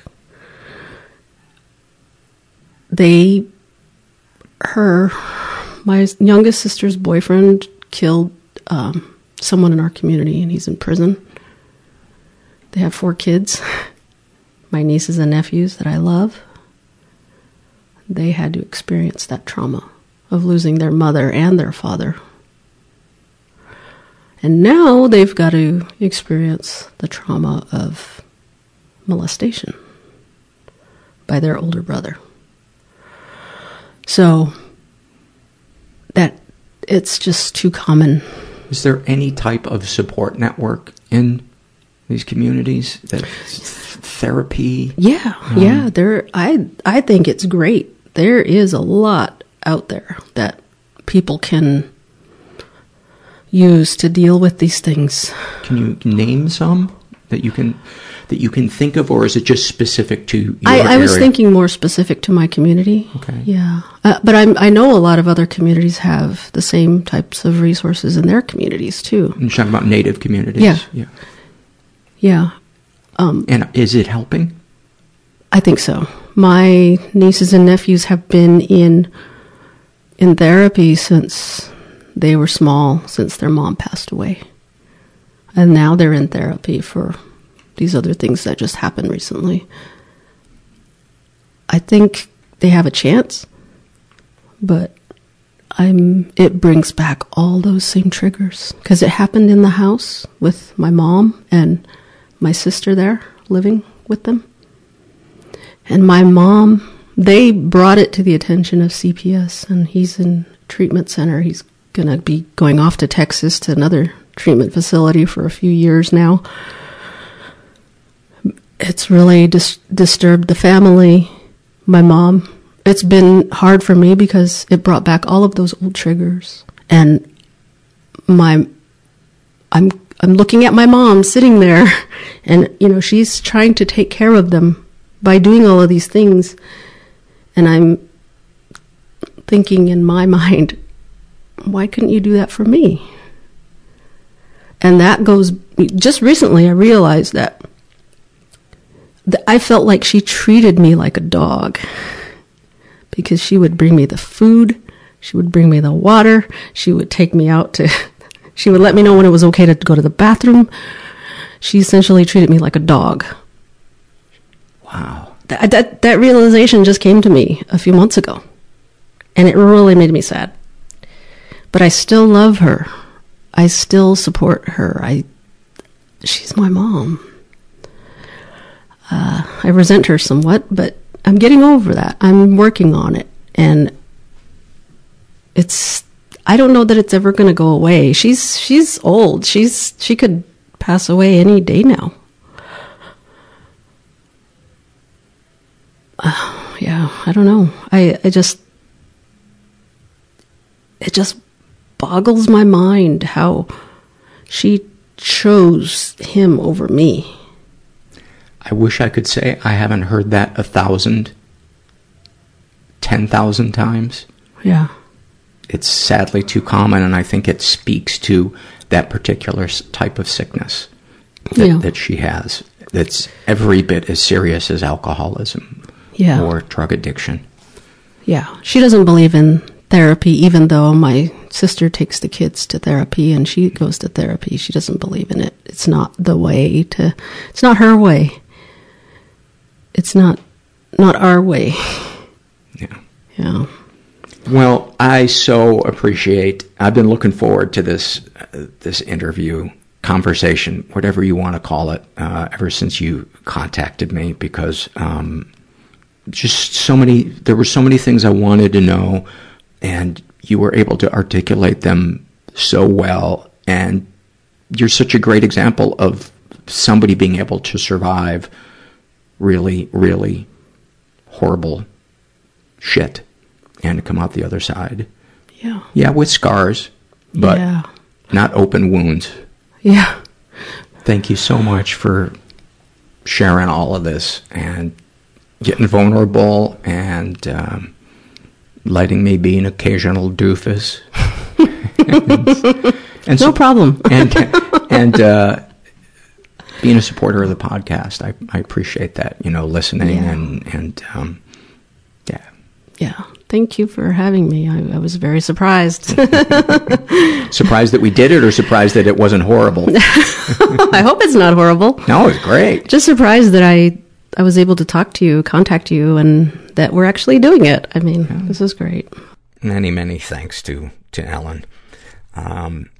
Before I take it up with some surveys, I want to remind you guys that or at least let you know, remind sounds like I'm being passive aggressive. I want to let you know there's a couple of different ways to support the show if you feel so inclined. You can support the show financially by becoming either a one-time donor via PayPal or a monthly donor via either PayPal or Patreon, which would be a better choice for you, because then you can get occasional free stuff or get entered into a raffle for a cutting board I make or stuff like that.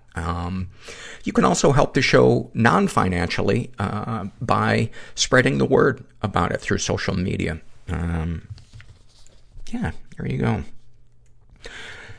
This is a shame and secret survey. Oh, and filling out the surveys. That's another way that you can help the show. It's a really big part of the show. This is a shame and secret survey filled out by a woman who calls herself Push Comes to Shovel.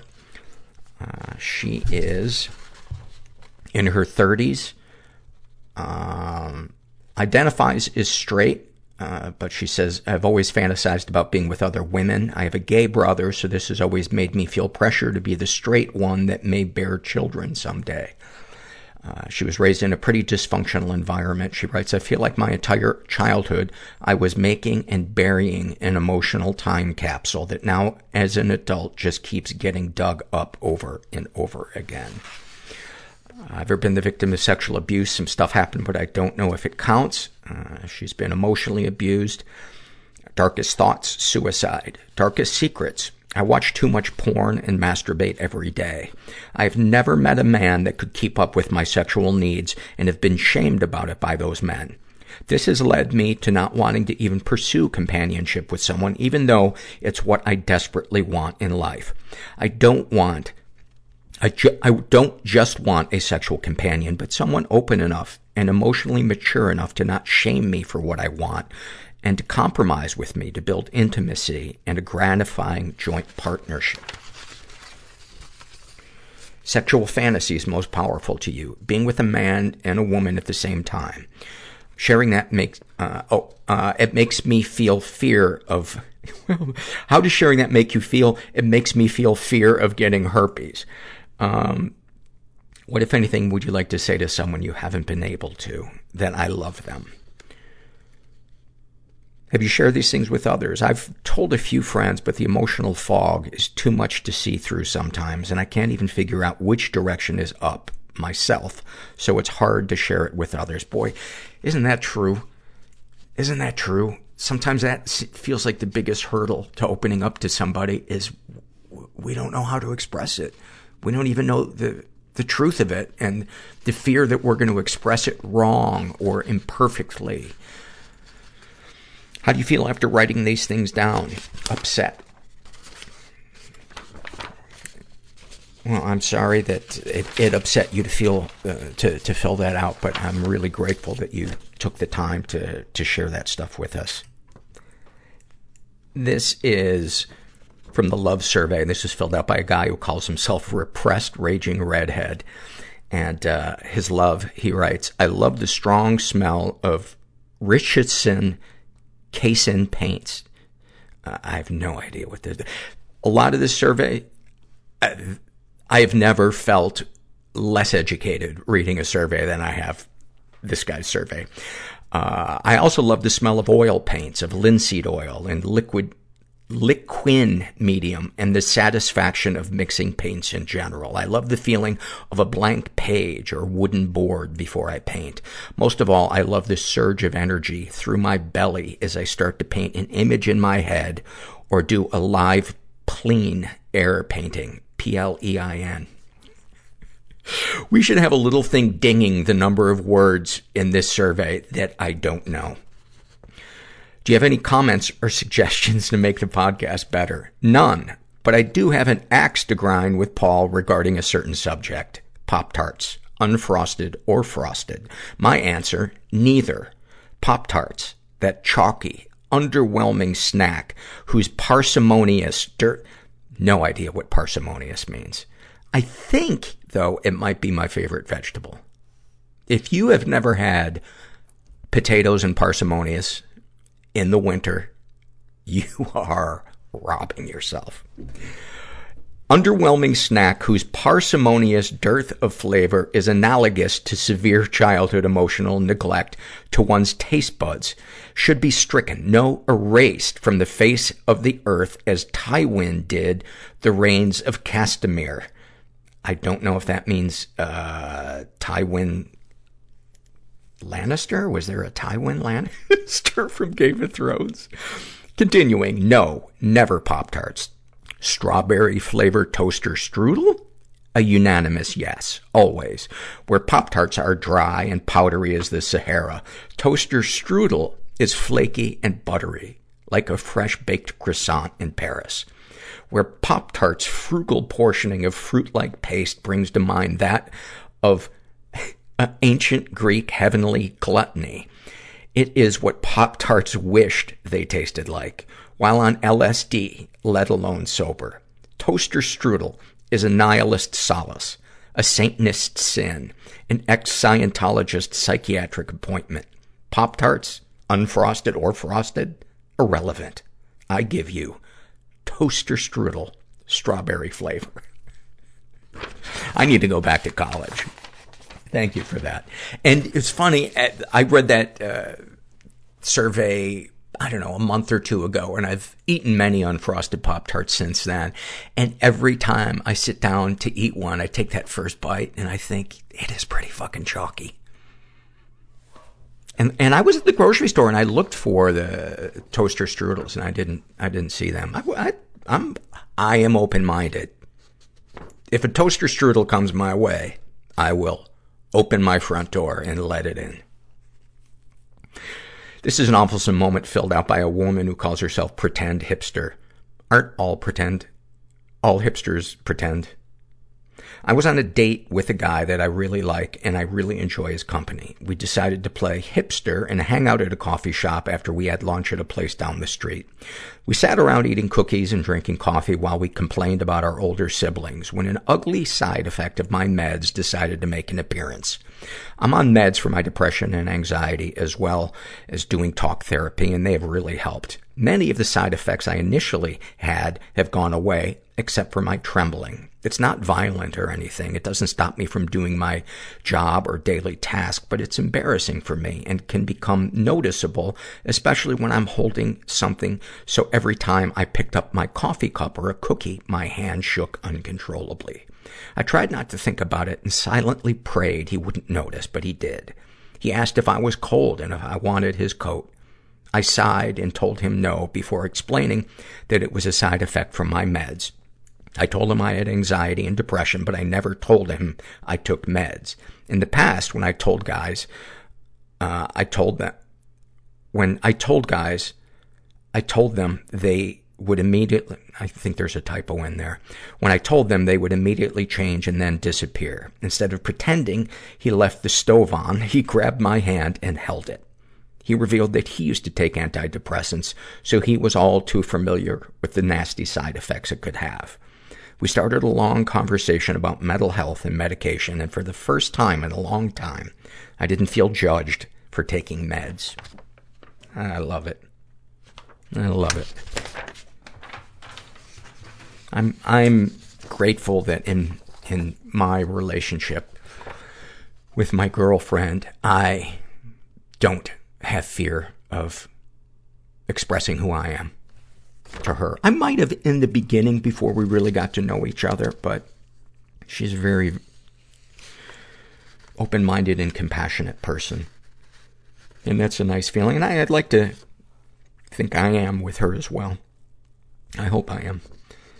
This is from the Shame and Secret survey filled out by a guy who calls himself Mr. Dave. He is in his 20s. He identifies as straight, but interested in other men romantically, but nothing sexual. I don't know what that makes me. I think some people refer to that as being pan-romantic. He was raised in a pretty dysfunctional environment. He's never been sexually abused. Ever been physically or emotionally abused? Not sure. I would get into physical altercations with my family growing up. Not sure if it counts as physical abuse, but things escalated every now and then.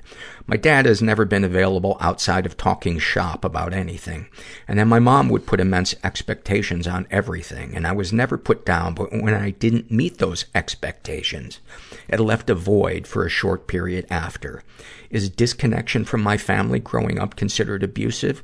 It's not the most healthy for sure. I think the word that I would use would be neglect. And to me, it doesn't really matter what the word is for something that somebody experienced. What matters is the feelings and the effect that it's having on us today.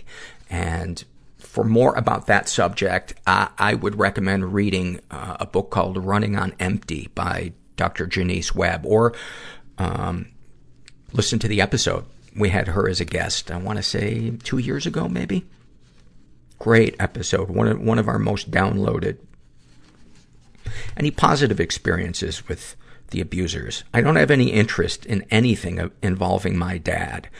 The best we can ever do is talk shop or sit in silence. My mom stays in touch, but I don't like to be around her. She tries to replace the emotional role of husband when I'm around. She keeps asking me to not resent her for my time with them. Of course, I reassure, but leave out that I don't want any significant relationship with either of them outside of occasional check-ins. Darkest thoughts.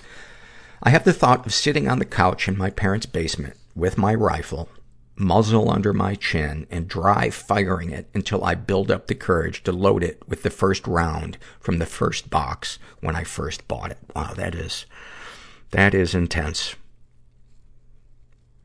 Darkest secrets. I watched my sister be molested by an older guy that I held as my role model. I didn't know it was inappropriate at the time, but the worst part is that those times I did see, I would be in the background enjoying her misery. Nothing sexual. Just growing up, I felt good seeing her cry and upset. That's pretty intense, too. Gracie, it's like she waits until I start recording to bark. She's very bossy. Sexual fantasies most powerful to you. I want a woman that squirts. It excites me to know that she is having an orgasm. But digging deeper has made me realize that I'm so scared of a woman lying and to me while being intimate. I desire the reassurance that I am desired and what we're doing is desired and what I'm doing is right. It only comes up if she happens to be, or if we get to the point where we discuss our taste in porn.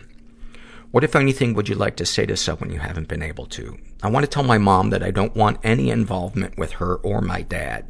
I don't resent either one, but I don't think that there can be a functional symbiosis between us. What, if anything, do you wish for? Retaliation to those that disturb the natural flow around me. That I could feel normal again. That I didn't put off everything I have the ability to do. That I find myself attractive. That I didn't smoke. That I could find a relationship that wasn't toxic. Have you shared these things with others? Normalcy, procrastination, and smoking have been talked about in counseling. Antidepressants were prescribed, and we're working on building a schedule to taper from smoking. How do you feel after writing these things down? I don't feel great about it. The anonymity of it let me share things I haven't said aloud, even to myself. It was a bit of an out-of-body experience while I word vomited all over your nice survey. Is there anything you'd like to share with someone who shares your thoughts or experiences? See someone. Just go. From someone that is in so deep they can barely take care of themselves on a day-to-day basis, just take this one step to help yourself. Amen. Amen, man. It's all about the baby steps. Because there's that part of our brain that just wants it all fixed and changed overnight. And that's just not reality. This is a love from a guy who calls himself Lewis, and he writes, I love going to the movies alone, when I get into the theater with my own snacks and drinks, and I'm wearing clothes that are comfy, even if they aren't very nice for wearing in public, and no one expecting me anywhere, anytime soon. And just enjoying the movie and the story without a feeling of judgment or anxiety flooding my chest. Or maybe if it is there, I don't care for those few hours that I'm in that seat, and I can just breathe. And for once, I don't need my inhaler with me to do it. Thank you for that, Lewis. That was beautiful. And he's 17. I don't know why I felt the need to add that. This is a shame and secrets survey filled out by a woman who calls herself the girl with the fake smile. She is in her 20s, identifies as straight, was raised in a pretty dysfunctional environment. I would call it a chaotic environment. She's been the victim of sexual abuse, or she writes some stuff happened, but I don't know if it counts. But she doesn't share the details of that. She's been emotionally abused. She was raised with a father who was abusive. Oh, let me just read it. Parents divorced when I was 8. Home was always a tense place with a codependent mother who worked her ass off to manage the household chores and keep up with 3 kids while also being the breadwinner. My father was in his own world, either watching TV or training for triathlons. I remember my mom crying a lot and constantly fighting with my dad, to the point where I would jump in front of him or interject their screaming match and say, "Leave my dad alone." I tried so hard to get my father's attention, but could never get close to him. He never told me those sweet things daddies say to their little girls about how beautiful and smart they are. I felt the opposite: worthless, stupid, and hard to love. My mother remarried soon after they got divorced, and I only saw my dad every other weekend. My stepdad was a true narcissist, swept my mom off her feet, and moved us 2 hours away from our family. He sexualized me starting from the age of 10, constantly showing me examples of hot women, basically sending the message that if I wasn't thin with large breasts, a nice ass, and a flat stomach, I'm nothing. He would always make references to sex and shared some crazy stories with me. I would have to seem interested or I'd deal with his wrath. He would touch my ass all of the time, and it was a joke. I remember fake laughing so I wouldn't get in trouble for, quote, looking sad. My stepdad would also threaten to kill my father or severely beat him up quite frequently, even in front of my mother. In some way, I think my mother was just happy to have someone on her side. I experienced depression and eating disorders for the first time at 12, and my mother was emotionally nowhere to be found. She had to have known this man was ruining mine and my sister's life. I felt so alone and afraid. To this day, I struggle with reverting to isolation. My sister and I were constantly pitted against each other. If her and I were playing, or just talking like people do, my stepdad would take one of us away, find ways to brainwash us into shunning the other.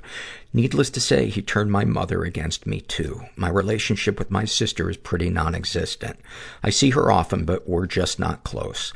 It makes me so sad because I feel that competitive mindset is forever ingrained in us, that our relationship will never heal. As for my mom, I still feel anger towards her for not protecting me, but I've grown to have compassion for her because she had a terrible childhood and has many issues as a result. And to me, those are two separate things. The fact that somebody had a terrible childhood and the feelings that have been left by their abuse or neglect towards us.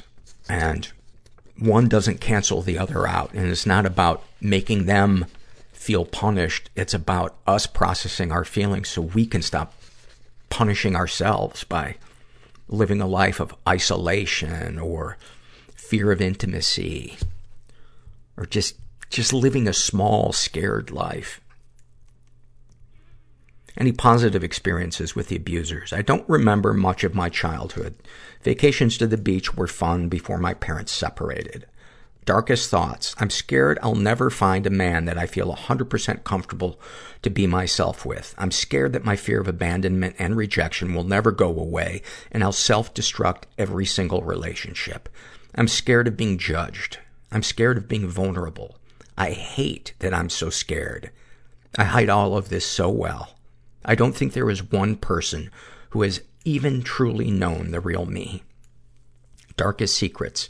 I have a 2.5-year-old daughter, and I'm scared to death of fucking her up. Watching her with my partner is the most healing thing. They have the greatest father-daughter bond. I'm worried that I'm not enough for her, and she'll see the way I think of myself, even though I'm great at hiding it. I'm giving it my absolute all to be present for her and validate her feelings. Sexual fantasies most powerful to you. Really open, vulnerable, passionate sex. What, if anything, would you like to say to someone that you haven't been able to? I'm sorry for all the horrible things I said to my sister. I love you, and I want to get past all of our turmoil. What if you did say that to your sister? I'm sure that would be probably terrifying to do, but that might be really healing for the both of you, or at least start a dialogue. What, if anything, do you wish for? To give my daughter the most unconditional love and to build solid friendships. Have you shared these things with others? No, but I plan to in the future. How do you feel after writing these things down? Overwhelmed. Is there anything you'd like to share with someone who shares your thoughts or experiences? You are not alone. You are deserving of love. Don't give up. Thank you for that.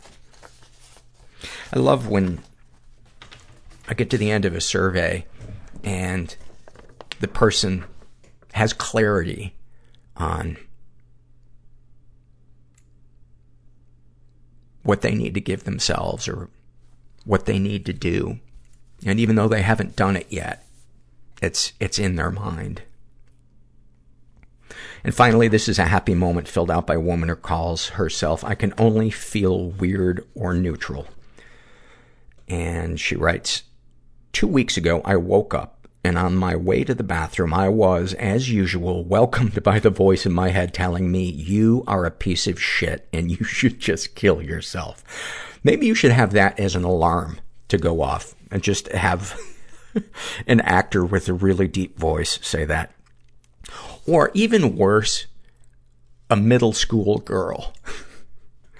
I had been so used to having these thoughts first thing in the morning that I hardly even paid attention to them anymore. But this time, a new, much louder voice replied, hey, don't you talk to yourself like that. This brain behavior was so new to me that I stopped in the middle of the hall, stumped. Later in the shower, I had a strong sense that I have changed and I'm not going back. I don't know what did it so radically and overnight. I like how I read this right after I was like, no changes happened overnight.